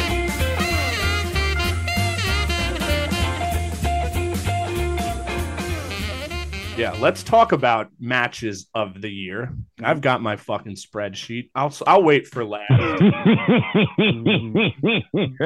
Shocker. Let's just go around the horn. We've kind of been going in. Been talking about around the game around the horn too. Yeah, Circle Tom. back to the And I'm sure Josh Alexander and Speedball is right up there. But what are some of your other favorite 2022 matches? I don't know if it's because I watch sometimes while I'm working or it doesn't translate. It always seems like it's better if I'm there in person. So I'm going to go with the matches I've seen live. Sure. Listen, not to be, once again, Mr. Smarky McSmart Pants. But I referenced earlier that Speedball Santana match from Warrior in February, along with obviously everyone knows I'm a humongous Briscoes fan. Yep. I finally actually got to say hi, but also so that Josh Alexander, Masha Slamovich, when I was at that Lucha Libre match. And I'm going to shout out real quick a match that Jason was at, but Gary J versus Thomas Shire at Grandel Wrestling. It's awesome. I don't even know who either of them are. I think, if I'm not mistaken, it's on the Wrestling at the Grandel's YouTube page. If I'm not mistaken, I'm pretty sure it's on there. If you get a chance, check it out. Nice. There was a lot of, and I'm not a deathmatch guy per se, which is funny considering the promotion I hope the most is deathmatch promotion. Yeah. But yeah, that was a lot of fun. Obviously, it was just good. To be in the building with the band from Ringside guys. My wife was aware, and I met these two guys. I don't want to say, but they're special needs, and they marked the fuck out. Oh yeah, cool. They had a good time. So it was, that's probably what I'd say. So I'm gonna be Mr. Smarky McSmart Pants there. So, but Osprey and Moxley, right, was awesome too. So, hell yeah, Chad. I can do probably, so we'll say top 3, but really number 3 is any of the Briscoes FTR matches. Oh my God, yeah. Like, you can insert any of the 3 of them into this answer right here. So it's kind of like a 3-part number 3 there. Yep. Because, all 3 of them are basically the greatest form of tag team wrestling. And I've always tag team wrestling is one of the best things. Like Diesel and I talk about it all the time. I think it's just so underappreciated in a lot of ways. Like, you can just sell such great stories with tag team wrestling, and FTR and the Briscoes they fucking get it. So any of those 3 matches. Hold on real quick. Bing! Is that the greatest tag team feud ever in a single year? I think so, in a single year. Yeah. Those matches are unbelievable. Yeah, I would say ever, but it's just been 1 year. But from match standpoint, it's unfathomable what those guys did, especially in the last match. Holy shit. And each one of them just built on the other too, because you just had all that history. Fuck. Yeah, keep going. I just wanted to say that. That was something I meant to say in just 2022, is that we finally got to see these teams come together. And I think it's better than any of us could have ever imagined. It had very Okada Omega feel, like Yes. the feud kind of feed, Yes. like the field to the feud, if you will. Number No two, we were at it, and it is definitely Ospreay versus Orange Cassidy. I think it's funny that I really learned of Orange Cassidy from, like, and once again, shout out to people on the network, MGB Graham and JGB. Like, the kid is What's up, the Graham? one, like, he was Satsuma Cassidy. He was yeah, Satsuma that's Cassidy. right. That's how we first knew him. Yeah, that's and how we exactly. found And it. I had no idea who the fuck Orange Cassidy was. And that was back when we were still answering questions. And every fucking week he would ask questions about this Orange Cassidy motherfucker. And I was like, dude, I have a billion things in my life. I don't have time to watch this motherfucker in a jean jacket. I don't care. I don't know. He has a cool, like, thumb thing. Cool. Awesome. Orange Cassidy. No idea. But I was wrong. And I'm fine with that. Second favorite match of the year was with Will Ospreay. So yeah, that in that roundabout way. And then my favorite match of the year, and it's weird that it comes from the WWE, but it was the match that I had the most fun watching. Like, and it was Gunther versus Sheamus at Clash of the Castle. Yeah, that was a great one. Absolutely. That Yeah. was a great one. Don't be ashamed of that match. I'm not ashamed at all, but just in 2022, if Yeah. you would have asked me, like, at the beginning of the year, where's your favorite match going to come from this year? Yeah. And made me bet any amount of money. I would have bet anything. I would have taken the field before I would have taken WWE. Like, WWE would have been the farthest from my mind. Absolutely. I mean, that match. Yeah. That's the best WWE match in years, I think. I'd have to really think about what was before, not counting NXT, because they had some fucking rippers. But yeah, unbelievable. That match Walter's slapped. on a fucking Huh? Walter's on a fucking roll, or Gunther. Yeah. I mean, do you think he gets pushed if Vince is still in charge? No, not like this. No. See, well, I think part of the problem is it's up at the top. It's Roman has both titles. If somehow, some way we could separate him with one title from the other, I mean, he didn't have to lose both titles. I mean, he just has to cough up one. Yeah. Really. And a lot of these problems start taking care of themselves. It's always now with, let's just, because it's on my head, Gunther and Ricochet had a nice little match on SmackDown. yeah. You know, That was Ricochet great. looked really good. Yep.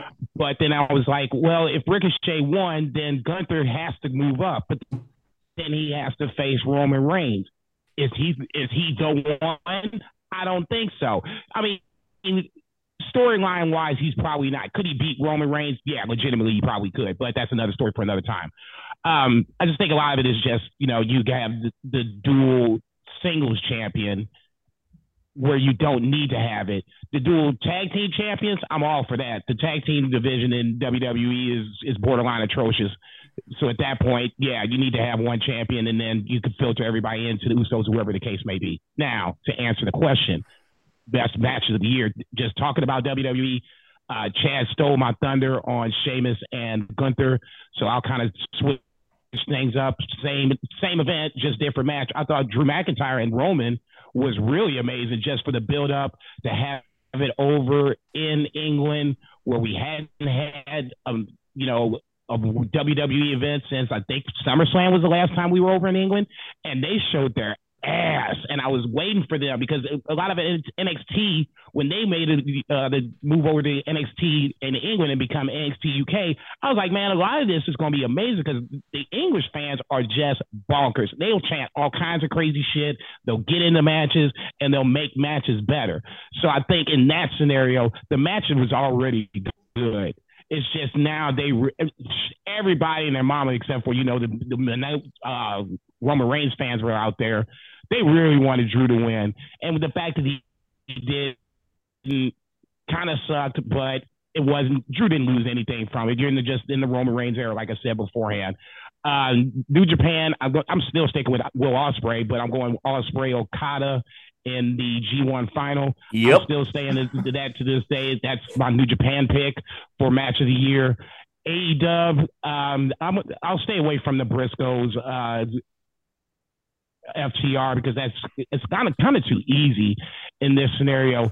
Quiet as it's kept, anything with Jon Moxley has been really, really good. Minus CM Punk. I wasn't a huge fan of that. But Moxley, I think, is my wrestler of the year.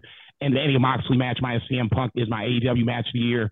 Josh Alexander has just been running rampant. Him and Mike Bailey have just running rampant on Impact. I think Josh Alexander Moose has been was my favorite feud for Impact. Yeah. And probably my Impact match of the year. The title, the one when Josh won it, right? Because then they had the rematch. Yeah. But yeah, that was amazing. Right.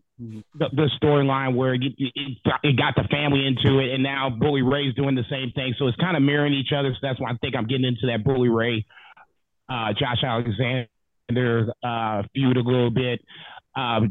Stardom, to me right now, unless the 29th says something otherwise, it's Azumi versus Starlight Kid. Oh, yeah. I know it's not the big names of Stardom, but that match just tore the fucking house down. That's going to be between that. Natsupoi and Nakano. I thought was really good too. Not to cut you off, but that AZM and Starlight Kid is going to be the first Stardom match I show Bo, because that's I think a perfect entry point. Like, it's just what they're able to do. It's incredible. Yeah. For that young of age, for that big of a stage, and to arguably steal the show, there's something to be said about those two. And if they can keep them in Stardom, that's the future of Stardom right there. 19 and 20 years old. And then Crazy. what about Noah? I think that's maybe the one promotion you haven't hit on. Yeah, they've been playing hot potato with the fucking title so much. That's why I go back to January 1st. Go Shiozaki and Nakajima. Yeah, it's totally fair. Even though that was hot potato there too, it's still the one match that stands out. You actually hit me to Nakajima. Like, if you like Naito, you'll definitely like Nakajima. I just saw a cheering crowd, I think, for the first time with Noah, and I was just like, they were chanting his first name. I'm like, who the fuck are they chanting about? I'm like, oh, that's Nakajima. Holy shit. So, for he's me, incredible. It was the first time. Yeah. And the fans were behind him. Him and Kojima had a match on the 18th of this month. Banger match, and the crowd got into it. I haven't seen that yet. Go just run right to that match. Go. Don't even watch anything else. Go right to that match. That was just yesterday? Yeah, if I'm not mistaken, there's the 18th and the 19th just came out. They'll have a match on the 20th and a card on the 20th and then the 23rd, and that ends them before Christmas. So I'm trying to keep up with them, get everything caught up for Christmas, so that way I can go back and watch old New Japan 2013, Shelton Benjamin, not Finn Balor, but Prince Devitt. What was his name? Prince Devitt. Yeah, I want to go back and watch Nakamura. I've never seen a Nakamura New Japan match, so I want to try to sneak that in over the holiday break. No, I've never seen it. You know I got Rex, so I would start with Nakamura Bushi Wrestle Kingdom 9 or Nakamura AJ Wrestle Kingdom 10. You can't go wrong with either of those. Okay, that's, as I say, trust me, easy to remember. Ibushi Nakamura sounds like somebody might have died in that motherfucker if you didn't know any better. They almost did, yeah. It's insane. 2022 matches of the year. My turn. No, I mean, a lot of them have been mentioned. I mean, I guess specifically to zone in on the Briscoes, I really like that really gross, the double dog collar one. I mean, that was just foul. I thought it really was foul. That was like one of the times I've watched a wrestling match. I've just been kind of just grossed out. And I think a big part of it's just the Briscoes, just grimy presentation. And I think it really was, sold on me there. Love the Gunther and Sheamus match. Obviously I've spoke about Orange and Will Ospreay, but I do want to say probably maybe the most like engaged and fun I've been watching a match this year was I would have to say it was at Full Gear with the Death Triangle versus the Elite, because I was excited to see, because it felt like, it felt like it had easily been like a calendar year since Kenny Omega had been back. And a big match. Yeah. And a big match. And that had just delivered. And I mean, when he was back, there was just, what was it? I mean, there was like what 2 or 3 matches, or maybe just that Yeah, one. like before the CM few that Punk in stuff? that tournament they had. So you had the 6-man against Osprey and Aussie Open, which was fucking tight. Yeah. But yeah, he wasn't looking like Kenny Omega really until that full gear that, match, yeah, and despite, like I said, I think the series, I guess they're gonna win 4 straight. I kind of 3 straight. Oh, is it 3? Yeah, It's 3-1. Yeah, 3-1. I kind of wish there it would have been a little bit more mixed other than this. But yeah, I really like that first match. The fact that it came at like what was like the 3rd match of the night, maybe the second. maybe the second. Yeah, like it not only like I was engaged totally in that match, but it just kind of I rode its tailwind through the show, and I would have to say, yeah, that was easily my favorite match. I think another one, not to speak for you, but where we had similar energy Yeah, in the yeah, room was FTR, or excuse me, Acclaimed Swerve in Our Glory Yes. from All Out. Yes, That, yeah, that first Yes. match that they had that Acclaimed lost. But yeah, Yeah. that was. And the That trios, was a the, banger. the inaugural trios, Trios. final Mhm. earlier in the show, where it was the Elite versus Hangman, Silver, and Reynolds. Reynolds, Both yeah, of that was those also were a great one. amazing. Yeah. Yeah, like any sort of like AEW tag team stuff, always just high energy, good stuff. Yeah, and I mean, I guess just liking the Acclaim this year too. Like, Yeah. what a pleasant surprise. Yeah, I mean, then I think they had so that was one part of Dynamite I had to rewatch today, and like they had, what were the rhymes? There's one about Brittany Griner, Yeah. and then there was one about, I forget who the other one was, but yeah, like I don't know, like kind of really those guys getting over, not just on the crowd but on me personally. This year was kind of their crowning achievement for that, and yeah, they got a fan in me. Hell yeah. One other thing I wanted to mention about 2022 is just the worldwide emergence of one Konosuke Takeshita, because he's someone Yes. I've loved and followed since like 2019 and DDT. And just for the world to now see him and the reactions he's getting. I mean, he got Moxley booed again last week. Like, Mm-hmm. I want to Mox see him win a championship. I think he may be the one to dethrone Orange maybe down the line, since Tony likes a little international flair with the All Atlantic Championship. But the guy needs to start winning some matches, and I think it's going to happen. But I'm just going to run through my favorite, because I've got a shitload here. I'll also go through my favorite live matches, and then I have 15 5-star matches that I'll just rattle off. But live, you guys mentioned Orange Osprey. Absolutely. Probably God, there's 3, really 2 this year that and then Ishii, Josh Alexander, I'd say are both the 2 best matches I've ever seen live. Kazarian against Josh Alexander was amazing. That Black Taurus Trey Miguel match was so much fun, and just leading the chance for that was a hoot. Like I could hear myself on TV, which was funny. That's what's up. Alex Shelley versus Jay White was incredible way back in March. That was the first Louisville Impact show we went to. That's probably it for like top tier live matches, but I'll just run through real quick my 15 in order 5-star matches from this year. We've got Okada Osprey Wrestle Kingdom, Hangman versus Danielson, January 5th Dynamite. This was the one where Hangman beat him after the draw. Here was one, a little shocker that I know JCB will know it, but Okada versus El Desperado, night 1 of the New Japan Cup.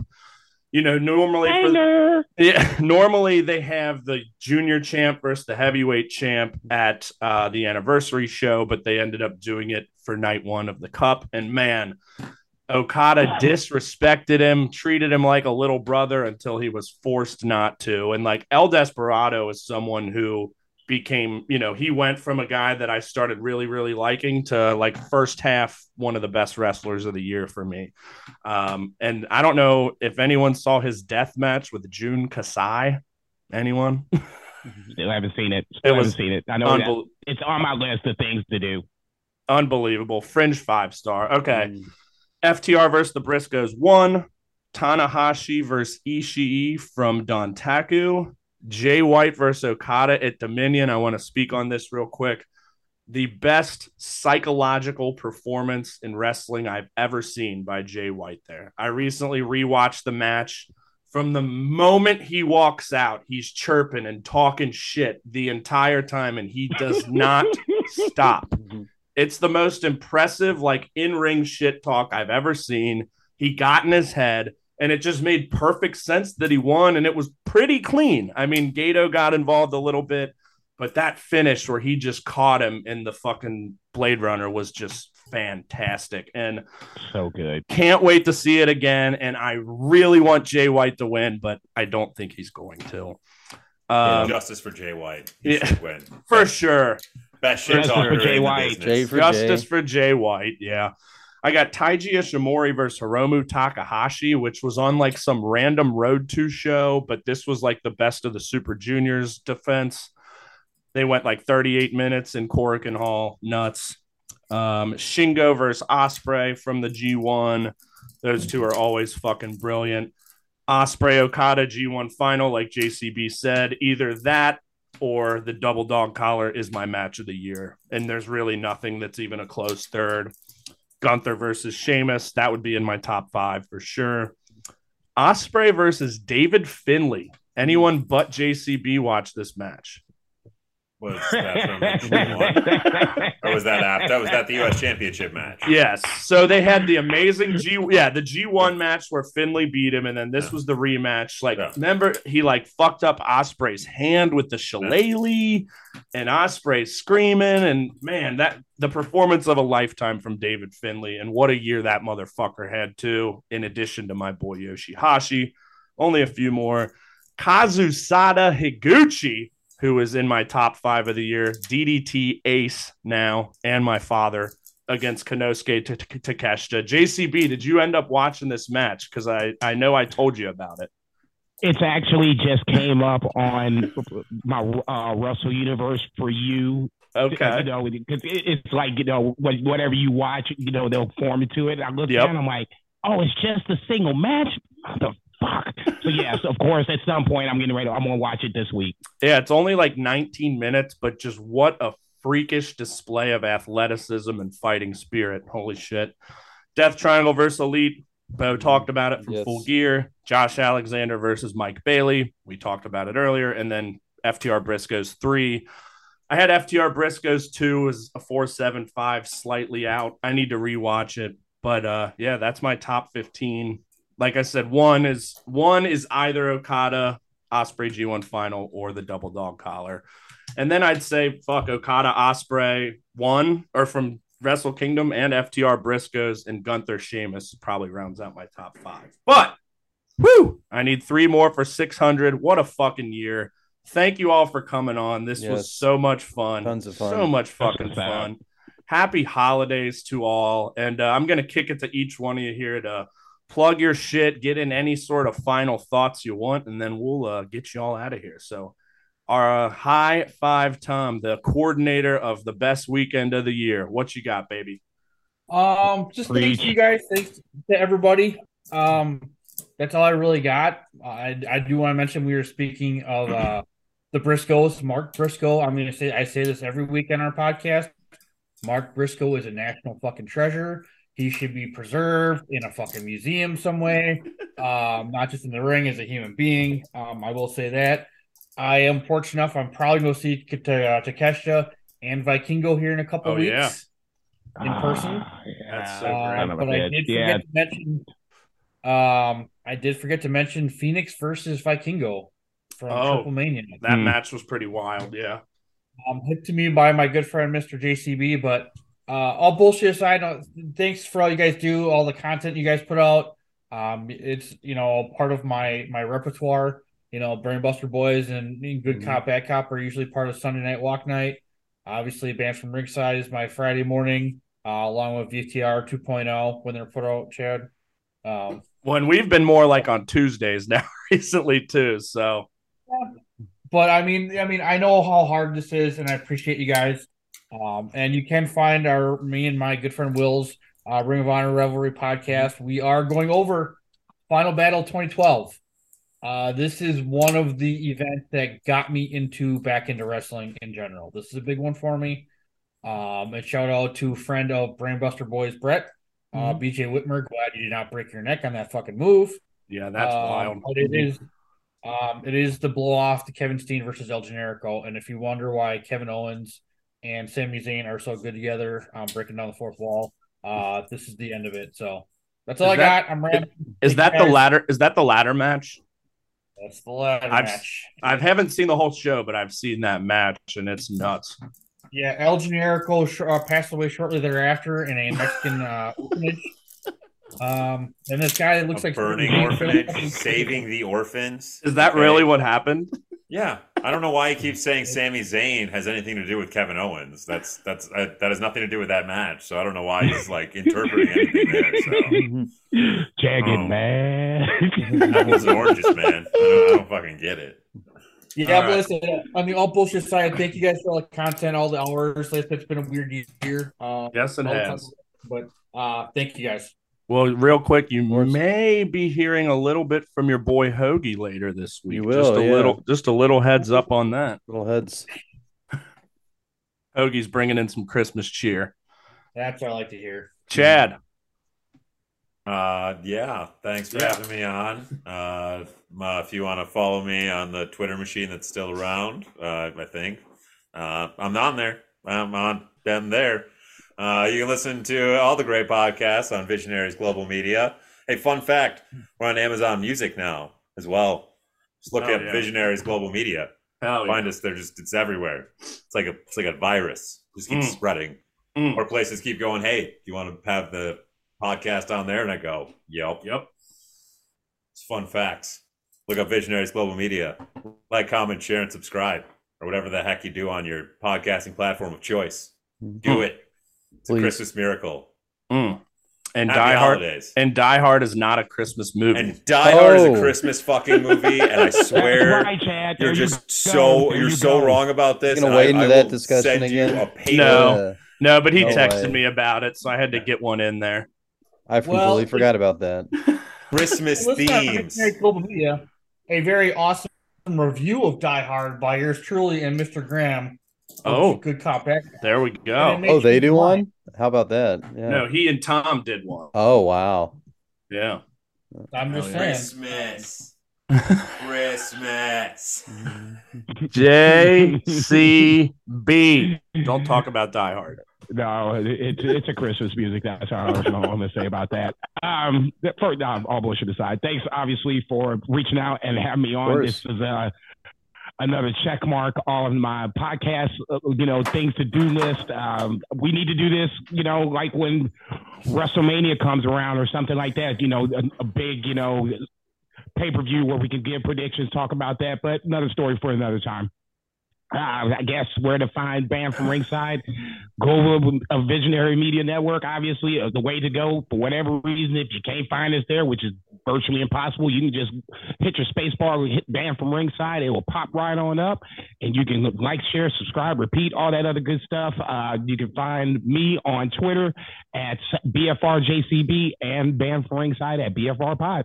And you are a prolific tweeter. I wish I had your gumption because I feel like you tweet about every single match you watch, and it's awesome. I do. No, yeah. I do. It proves that I watched it. Yeah, I love it. I need to get on your level. Beaumont. Official. Beaumont, wrap yourself up here like a present. Yeah, I'm going to put a blanket over me here. So I'm wrapped up.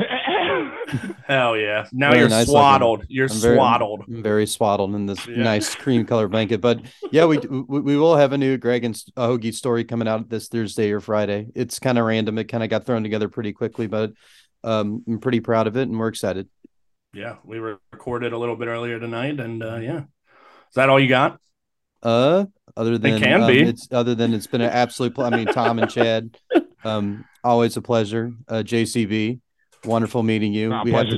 We need to do this more often, and I need to get my sweet little butt out to some more wrestling matches and like traveling wise, Well, there's a lot more coming up at the beginning of the year. We've got Indianapolis Friday the 13th. We've got Raw in Cincy Friday or Monday the 16th. We've Lexington got Dynamite, AEW in Lexington the 23rd, AEW in Dayton February 1st, Wrestling Revolver in Dayton February 2nd. Yeah. I'm talking hitting the road though. No, some longer road trips. That's what I need. Sure. I need to burn it up.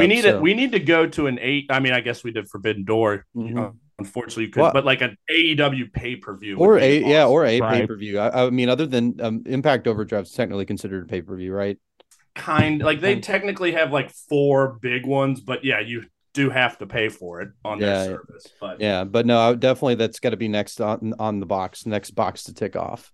Is a pay-per-view. But another big trip. Yeah, I know. Yeah, the traveling component that was there in 2021 wasn't there so much this year. So maybe it's an odd numbered year thing for me.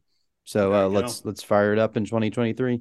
But yeah, thank you all for coming on. Talking about yes, wrestling trips, sports trips, like we were saying. JCB hasn't been to either Miller Park or the park formerly known as Miller or Great American Ballpark. So, like I said, open invitation here. Bo and I know we want to get back up to Milwaukee. So, we'll make that happen. But yeah, just amazing. Thank you all for being here. And this is, like we said, no agenda, but this is exactly what I was hoping for. Just shooting the shit. We should definitely do this more often.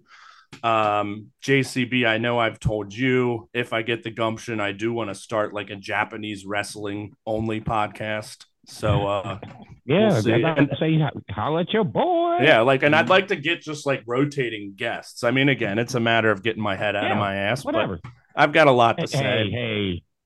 Hey, I do too. So don't worry about it. I'm here whenever you're ready, bro. Yeah, but Tom and Chad, it's been always a pleasure. It's been 2 years now of friendship, multiple in-person sightings. Can't wait for more. And JCB, what can I say? Fast friends. Can't wait to just talk more shit with you and smoke more dope and no doubt, all of it. Yeah. Love you all. Oh, man, that's what I'm talking about. Thanks again. Yeah. You can find us at Brainbuster Boys on Twitter and Instagram, on Visionaries Global Media Network. And stay tuned for some Greg and Hoagie tomfoolery. And I'm sure I'll probably do some more, a full recap of matches of the year. JCB, I may tab you for that with Azar. We'll see. But again, thank you all so much for listening. Be kind, be safe this holiday season. We love you. Be good to each other. Beaumont, give us the final word. Auf Wiedersehen. Goodbye. Did I say that right? Who cares? Navidad. I speak a lot of languages. You all know that.